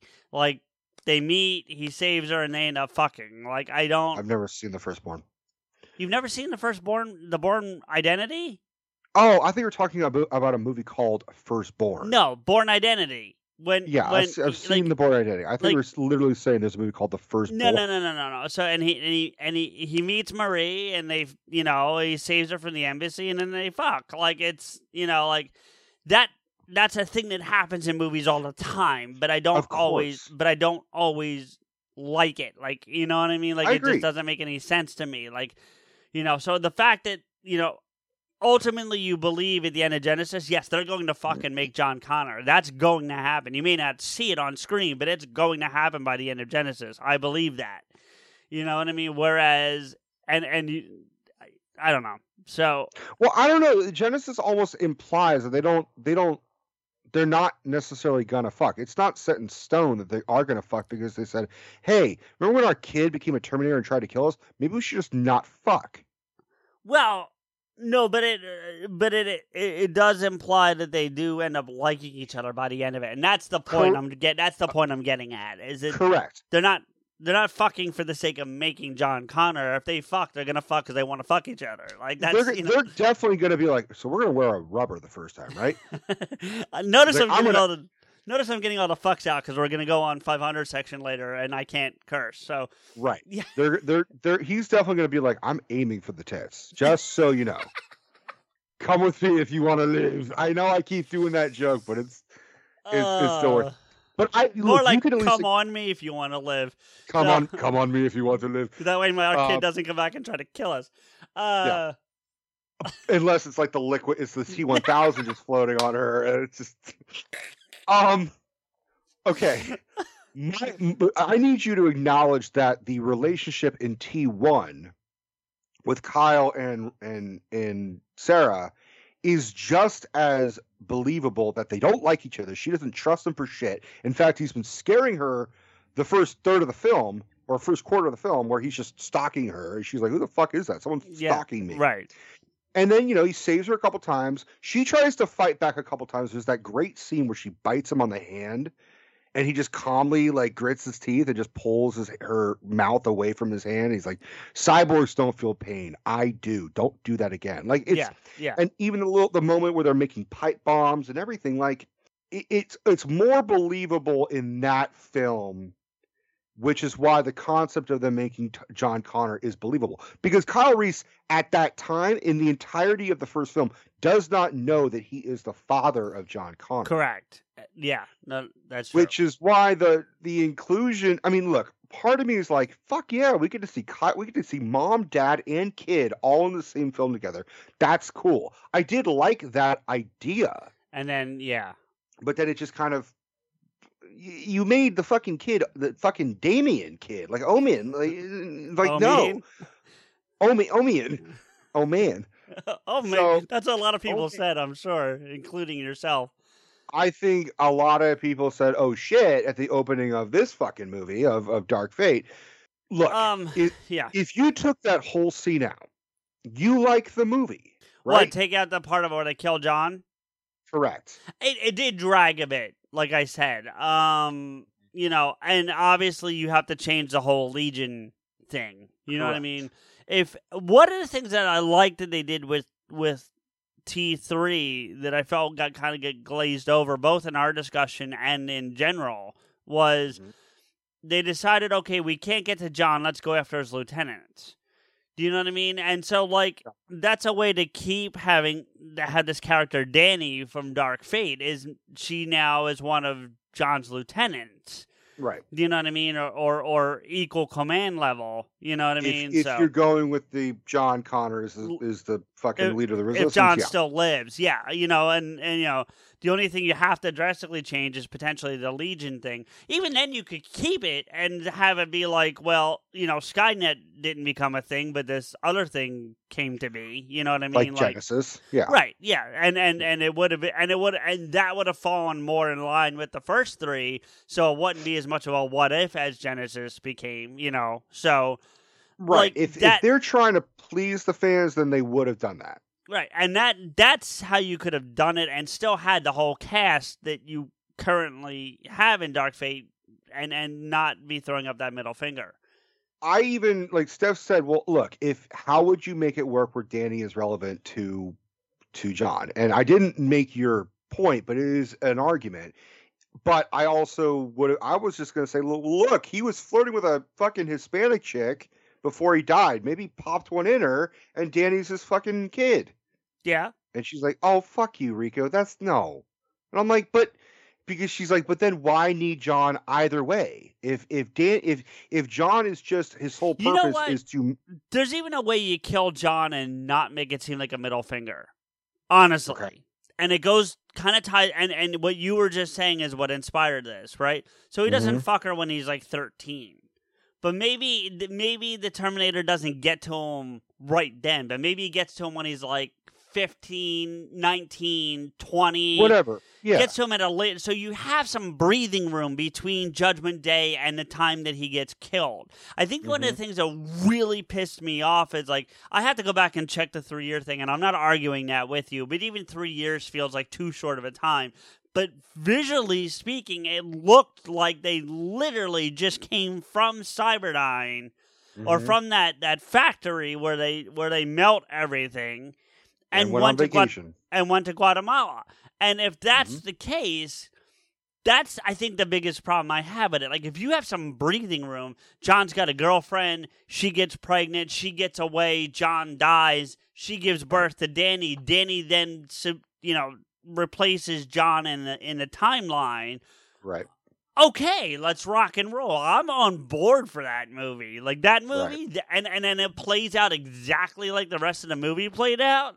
I'm on board. It's that it really did feel like James Cameron just said fuck you to the fans that liked the first two films. I don't disagree. I've said it numerous times on this episode. I also acknowledge the other argument, and I think it's whoever wants to. My whole thing is, if you're going to just hate an opening and at the expense of the film, that's not really that fair. It may not be fair, but you're dealing with, here's the other thing, is you're dealing with a legacy film. That's part of the problem. Like, if you're doing that on like a new film, I agree with you. That's some bullshit. But you're dealing with a legacy film here. We're dealing with a franchise that's multiple movies deep, even if he's disregarding 3 of them. You're dealing with multiple franchise, you know. This was one of the arguments I made on yesterday's recording that I did with, you know, Jamie Cat Ears. Yeah. I made the whole, because whether you are aware of it or not, Halloween, similar. It's very similar, right? They're just fucking up. Yeah. Halloween 2018 does almost the exact same type of thing that Dark Fate does. They don't kill off Jamie Lee Curtis's character immediately, but they fuck with the mythology where it completely retcons everything that we understand. For example, Jamie Lee Curtis's character and Michael Myers, you find out in the second film, the second film, not, the 1980 something, right? Yeah. Is that they're siblings. And that's been part of the lore for 40 years. Then in this new one, 2018, they get rid of that. They flat out one character flat out says, wasn't he her brother? She's like, no. And literally the character says, no, that's just something people made up to make them feel better. So imagine me. I'm a big, we both love the Terminator films and I love the Halloween films. I'm sitting there and I'm like, what the fuck? It would be like I said, the analogy earlier, where like if Force Awakens came out and it was like Luke and Leia were fucking on the island, and they're just like, we were never siblings. Who said that? Obi-Wan said that? Yeah, Obi-Wan's crazy. No, that's not a thing. My twin sister's somewhere else on fucking another goddamn planet. No, I fucked no. So the argument is that as a film goer, you and C-Man gave me a hard time with how bent out of shape I got with like Rise of Skywalker and shit like that. This is exactly what I was talking about. When you are invested in the mythology and the lore and the characters, and especially if you grew up with them, it's part of your childhood. If you wear the costume on Halloween or whatever, you start to give a shit a little bit more. And then when you fucking see something that rocks you to the fucking core, like see a main character, an iconic character, good for bad, Edward Furlong's character as John Connor is more iconic than whoever the fuck played him in the opening scene of T2. Sure. So it hurts you, and you want to fucking be like, no, this hurts my childhood. And I'm not saying I agree with it, but I understand James Cameron's that type of director. He's gonna be like, fuck you and your feelings. I'm gonna fucking, I'm not that Canadian. I was born in Canada, but I was raised in America. God damn it! Like I don't know. He's that kind of fucking guy. He's kind of like, and I say this with all respect, he's kind of like Matty Granger. Every time we talk about Matty Granger, he's like, oh, he's Canadian. He's just like, he's our nice Canadian friend. And there's like, he says some shit. We're like, oh Jesus, I didn't know you guys could say that. Or finding out Mike Myers is not as nice. I mean, Mike Myers is reported as a fucking prick. Oh, is he really? I've never heard that. Oh my God, he's a total fucking prick. All right, we'll save that for another day, but okay. I believe you, but I just, yeah. Total prima donna. Total fucking prima donna. Anyways, I get it. It hurts. It hurts your fucking feeling, and it feels like someone just took a shit in your childhood's like soul. I get it, CJ. I totally understand. But on a story-wise, they can't recreate the T3 thing of the lieutenants because then they're going to be accused of not being original enough. But then do what I said. Like take that thing or just give it some breathing room. I don't even care that they killed John. Just give it some fucking breathing room. But if we do that thing and like let's say Danny is his daughter, that's also been done so many times. And the whole point is that it's trying to show that because Linda Hamilton's performance was really fucking good in this. Do you agree? I mean, I think she did a fine job acting, and I had some issues with some of the regression of the character a little bit. I guess as fuck. What's that? Well, she's old as fuck. I'm not talking about that. I'm talking about like I don't know. Like she by the end of T2, she seemed to have lightened up a little bit as a person, I felt like. And it seems like she regressed all that. Well, because her son was shot in front of her. Yeah. I mean, I get that. I do get that. And, like, I don't know. I just... Out of all the people who would be like, they fucking shot John Connor, she's the one who would be the biggest one who would be complaining the most. No, that's true. I honestly... See, I guess I want to make a difference for the machines, but I almost would have preferred they shot Sarah and left John. She's no longer the target. Yeah, well, no, I get it. Yeah. but her whole argument where she just automatically assumes that Danny is supposed to be the mother of a savior. That was a really interesting thing. Where she's like, let me guess. You are the mother. You give birth to the savior of the resistance. Like, and then she's like, oh, I fucking was her, or she was me, or whatever, and it sucks. Yeah.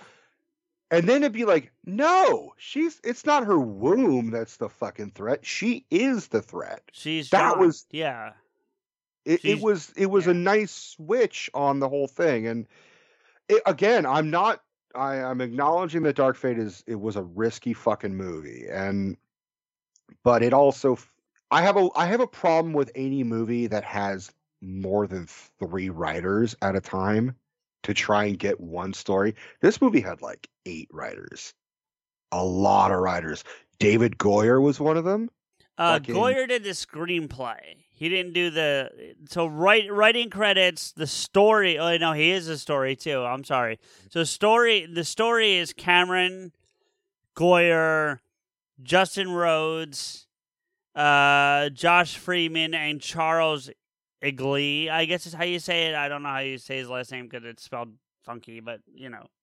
And Tim Miller. Even though he's not credited as a writer, he definitely was in the writing room. Okay. And because so that's 6. That's 6 writers. And then the screenplay is Billy Ray, Justin Rhodes. I don't even know who Billy Ray is because he's not involved in it before, and then Goyer.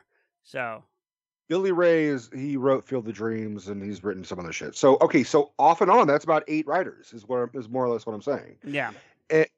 And they're all in a room like they're writing a TV series, and it's hard because you have different opinions and you have different writing styles and you have different levels of mythology, and then you have someone like James Cameron who's like, fuck all of you, you know that I know my shit. Why are all of you questioning me? Right. And that's ultimately what Tim Miller and Cameron were fighting about. Tim Miller was against Connor being killed. Yeah. Yeah. John. You keep calling him Connor. Well, because I call Sarah. Okay. So why can't you call him John? I don't know. All right. Because Carl was fucking taken. You know, just because he's involved in directing both films, I now want to see a post-credit scene in Deadpool 3 where Deadpool goes and fucking kills that Terminator before he kills John in Guatemala. Fine. I don't think Tim Miller's coming back. No, I don't think so either, but I'm just saying, you know. Yeah. Sure. To make you happy, sure. I have got to fucking praise Mackenzie Davis. Holy shit. Yeah, she did First off, the first time I was watching this, I was like, wow, Emily Blunt looks great. I thought it was Emily Blunt. And I was like, oh my God, who's this Brie Larson, Emily Blunt hybrid that we have? She's fucking great. I love the fact that her name is Grace and she has no grace whatsoever. Yeah. Yeah. I love names like that where it's like, oh, my name is Hope, and she's just like the bringer of destruction. It's the most active I've seen her. Now I've only seen her in three roles, including this. To the best of my knowledge, I've never seen her in anything else. Yes, you have. What? She's in The Martian.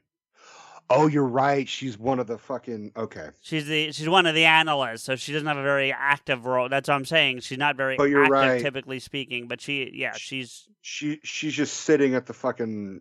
She's the one that basically discovers he's alive.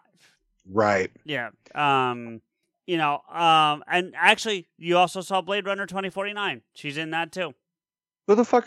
Wait a minute. She's the prostitute that stands in for the AI. Oh, all right. Well, she does have like connections to androids and shit. And then that's the only thing that I've seen her now. She was in Tully. She was in. I'm looking. You watch Black Mirror, right? Don't you? You're a Black Mirror fan, aren't you?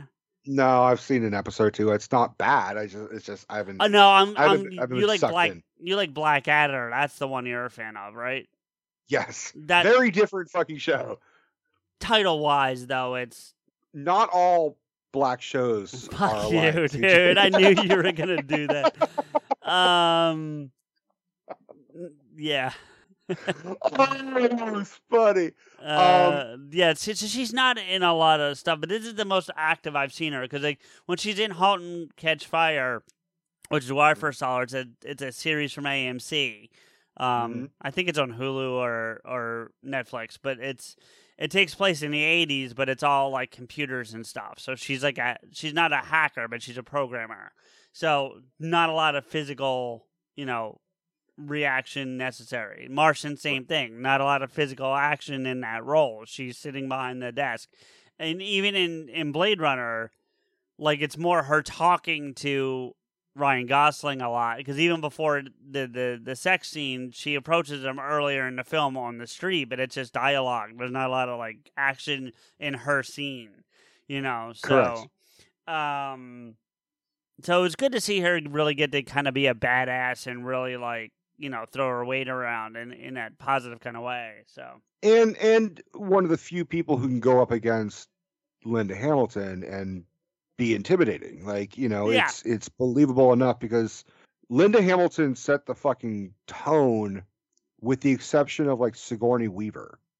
It was Sigourney Weaver and it was Linda Hamilton as the most badass women in the 80s and 90s. And then you got like Jamie Lee Curtis a little bit. Yeah. In certain roles. But, and most sci-fi and horror films always have what is known as the final girl, essentially. But never to the status of iconicism like Linda Hamilton or Sigourney Weaver. Sure. And so for some, I am not saying Mackenzie Davis is iconic as much, right. But I'm saying to be able to fucking go shoulder to shoulder and go to shoulder to shoulder with an icon. Yeah, you're not saying she's icon, but to be able to hold your own against one. Yeah, I agree with you. Correct. So. And I think I saw some reviews about how the character and the actress Dani just looked kind of weak. I'm like, well, she's supposed to, because then she has to go through this bullshit in order to become a badass. She's the Sarah Connor from T1 of this film. That's what she is. Mm-hmm. And the only difference is she's a little more tougher by the end of it than Sarah was by the end of the first Terminator. But, correct. And she's going to fucking be even more of a badass because now her mentor is Sarah Connor. Right. No, for sure. If Judgment Day is going to fucking happen again. Or whatever they're calling this one, yeah. But that was an interesting thing. They did call it Judgment Day. Did they? Okay. Yeah. Which I was like, no, you should have changed that. It should not. If you're gonna, if it's not Skynet, it's not Judgment Day. Yeah. You're telling me all the fucking same Resistance survivors and whatever. Even though it's a different group of survivors, they all said, "Oh yeah, this is Judgment Day." Why? Just call it End of Days or Apocalyptic or something or whatever. Yeah. I also acknowledge the villain of this film was, if for nostalgic purposes, Robert Patrick wins. But this guy was a good addition. He was, I felt like he definitely laid down the charm in the same level that Patrick did when he was being charming to the kids at the arcade or whatever. He wasn't always imposing. This guy was more interactive than the T-1000, but I think that's because you can't even call it an upgrade because it's a whole different thing. But right, which I don't want to say I have a problem with, but it's a little hard to differentiate. I mean, he looks like a Terminator, like a standard size. When he separates and you see the endoskeleton, you know what I mean? Like that's very Terminator. They also call them Terminators. That's what's really fucking not like his model. Call it a Rev his 9. Type is called a Rev 9, but they're still saying like what's her fuck? Grace said. Did she call him a Terminator? They said she said the words Terminators, but she said that his model type is a Rev 9, just like a TX in 3 is a Terminatrix or a TX. It's still a Terminator. Right. And I think that's where it gets muddy, where it's like, well, it would be a different timeline. They would be called different things. If it's not Skynet, it's Legion, and it's still Judgment Day, then they call them like something different than Terminators? So, but I think James Cameron's like, no, we've already pissed off the fans by killing John Connor. We can't take away the concept, the name Terminator. All we're saying is Terminators exist, but then you say, well, okay, well, in our future, we call them fucking exterminators, or we call them revs for whatever fucking reason. Look, I'm not saying Dark Fate is a perfect film. It's in my opinion, it is the third best of the fucking franchise, but that's also not saying a lot, because after 1 and 2, in my opinion, they all kind of are like, all right, well, that one's fine. Okay, that one kind of sucked, and all right, this one's whatever. You know, it's really not a big fucking, oh my God, I just blew James Cameron. It's not that at all. Right. But in terms of working a story and action, I kind of like I liken Dark Fate in almost like comparison to Logan, in the sense that there's a lot of Hispanic influence, and it's darker. It's back to being R-rated. It's bloodier. It's grittier, and it's also like, you could choose this as a standalone, or you could choose this as the next proper sequel, is really how it is. I'm not saying it's as good as Logan, but I'm saying that whether the filmmakers acknowledge it or not, I see a fucking correlation to Logan. Sure. Is all I'm saying. I could see that. And I think the villain also kind of captures that. And honestly, I said this before, I think Arnold Schwarzenegger does some of his better work in a Terminator film, in this particular film, than he did in Genesis. I thought it was like the dead. He looks and acts more human than ever before. I agree. And he knows that he comes off very stiff and stoic, but he's a little bit more relaxed. But he says like, "Oh no, I'm very popular. People find me funny. They say I'm really funny." But he says it in such a deadpan way that is the joke. I fucking laugh so goddamn hard, CJ, where he shows them a bunker full of weapons, and they're like, "Why do you have all these weapons?" He's like, and he says, "Well, statistically, humans are gonna fucking pull some shit, and I got to be ready to protect my family. Also, this is Texas." I thought that was one of the funniest fucking lines. I agree. That was good. I did listen, from the point that Arnold comes into the film forward is probably the best part of the film for me. Like, honestly. And I don't disagree with you. And it's not because, just to stress to the audience, because we now have a man on set. It is. No. It is. I know you better than that. It's familiarity. I know you. It's not even familiarity. I think it to me, it grounded something that was going way out of control for me. Because even though Sarah Connor's from the previous films, based on that middle finger from the beginning of the thing, you know, like, no, I'm sorry, that is still a fuck you that I am not gonna get over. Like, no. Your opinion of it is instead of the Terminator doing the thumbs up when he gets lowered in the fucking like lava, it's just like this instead. Yeah, it's just the middle finger going down. It's like he's like, "I'll see you next time when my fucking clone, my other model fucking kills you. See you in a couple years." That's the only thing that would have been really interesting, and I don't know how they would have ever done it. You know, but if it could have somehow, especially maybe one of the, what's that? No, because you can't. There's no way it could have been the same model. I get that, but if there could have been, and I think the problem is that Terminator 2 just takes place in the wrong era, and that's not anyone's fault except that it is what it is. But if he could have somehow like uploaded his consciousness to like to the internet somehow, and then downloaded into another model somehow, and have that one, so it couldn't be the same physical machine, but you know, you're slipping into like Jarvis Ultron shit, is what you're saying. A little bit, but I mean, yeah, I see what you're saying, and I'm not upset that it didn't happen. It would have been cool if there was a way to make it happen, but I'm not like, it's not like it's, you know. But think of the fact that this Terminator that killed John Connor developed the closest thing to a conscious or grief. That's fucking interesting. It's kind very of like, interesting. Yeah. It's not as severe. All right, the closest thing I can compare it to is Force Awakens introduced us to a stormtrooper, and we got to see what a stormtrooper got to see, you know, with Finn. Yeah. And that was interesting. That had never been done. And people lost their fucking minds that he was a black guy. Like, but grow up, you fucking fucks. Yeah. I it was interesting to see a Terminator. Like, we've seen a Terminator as a villain. We've seen a Terminator as a good guy. We've seen a Terminator, but we've never seen a Terminator just be like, all right, I don't have a purpose, and just walk aimlessly like fucking Kane. Yeah. And then to develop, like, I have to be in a society. It really does answer the question about what if the Terminator had succeeded in T1 and killed Sarah. Or even... Well, you can't say T2 because that's a T-1000. So it has to be the first Terminator, you know? Well, the analogy is still the same. We could have seen what would a T-1000 fucking do if it killed... I don't think a T-1000 was a learning machine.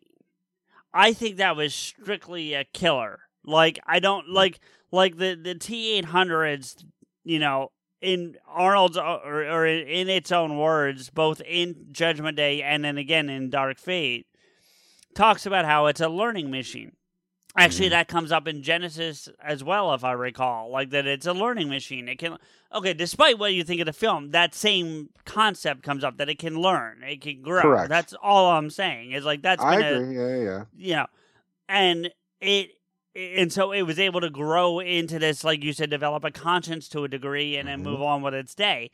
You know, I don't think the T-1000 has that capability. I could almost see Skynet seeing that as a flaw and not building that into a future model, i.e. T-1000, even the TX, you know, because the TX is very T-1000-esque, even though it has a skeleton, like, you know what Correct. I mean? So the ultimate fucking irony is that we're talking about a character, and I mean the Terminator, Carl, is he eventually was like, yes, Skynet or Legion or whatever needs to fucking be destroyed.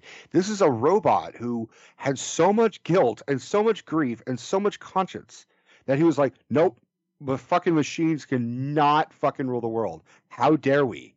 It's so weird. It's kind of like, the best way to describe it is like a Nazi fucking like coming, like seeing the horrors of what happened around him and be like, I was so fucking wrong. And never again. It can never fucking happen. Like a Nazi, like hunting down Hitler.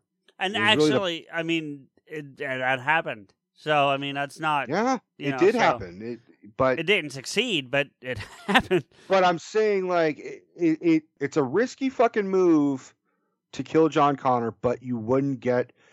I don't think you could have possibly have gotten the level of writing or the what if scenario of what if a fucking Terminator develops so much of a fucking conscience that it does everything it possibly can to have redemption and give Sarah Connor a purpose and try and take down the machines. I know it's risky. I'm not disagreeing. It's just this movie is also a what if scenario. You can acknowledge that, James Cameron put his seal of approval on it, but I also don't think James Cameron got the movie that he specifically wanted because there was a lot of fighting with Tim Miller and the other writers. Direct the fucking thing yourself and shut the fuck up. Okay, but he was like, no, I'm doing my Avatar movies that you all want. No. Look, I think we've been talking for, 4 hours? No, not yet. So, not even close, actually. So, really? Yeah. How? I really don't have much more to say. No, I'm pretty talked out on this as well. The only thing I could say, and if you feel like this needs further discussion, maybe we save it for a Get Vocal or just like a bonus thing or something. But like, It did occur to me how analogous this is to The Matrix, and it's in a way, you know, it is for sure very similar in a lot of ways. I would argue that a lot of the most popular sci-fi movies where like machines are fucking up. And that's the biggest message, is that we rely too much on our fucking technology. Dude, Skynet's a real possibility. Like, that's no joke. Like, yeah. I'll add one more fucking caveat that Steph was like, I think she grinded her teeth in a powder.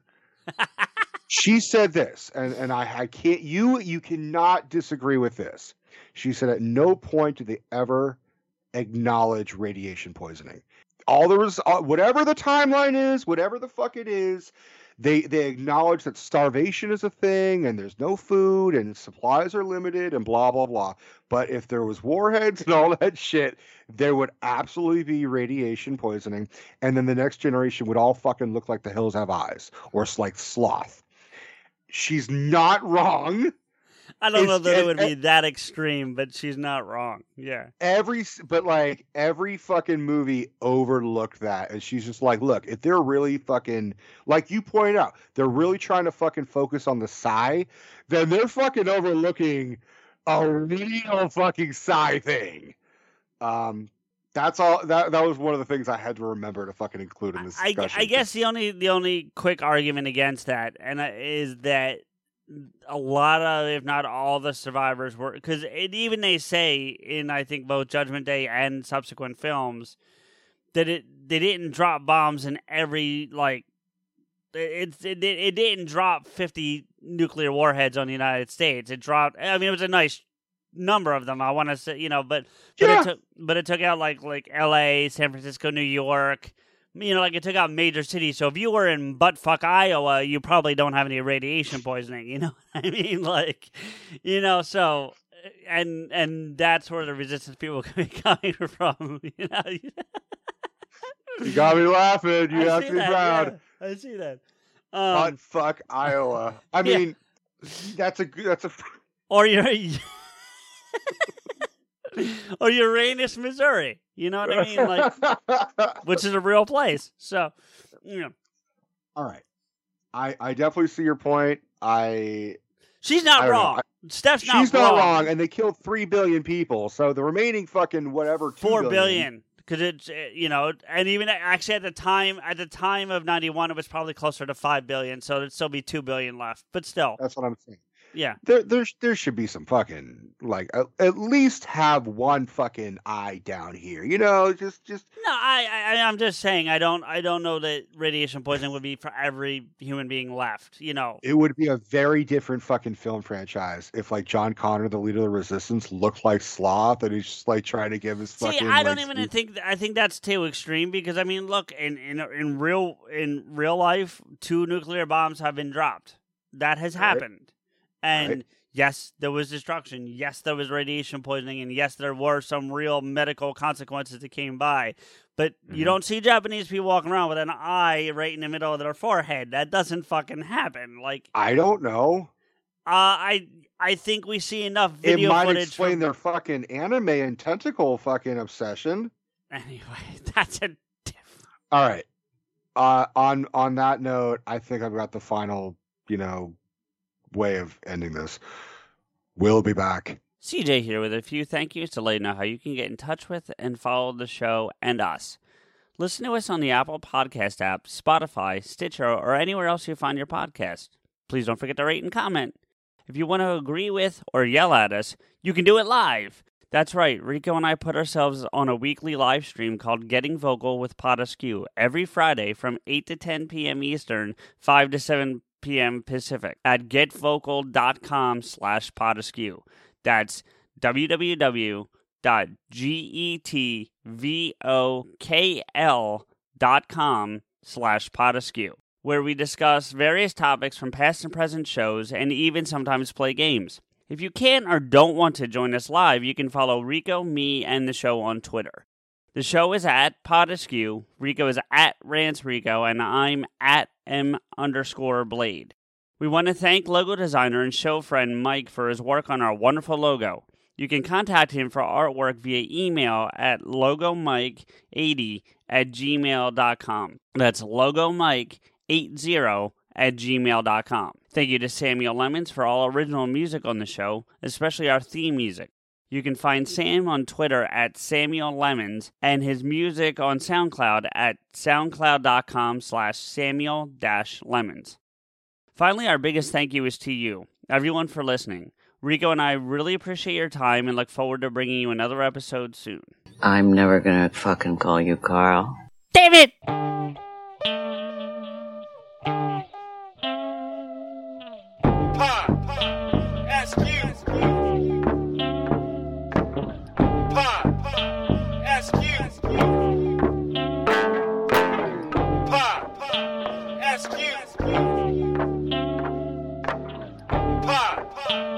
You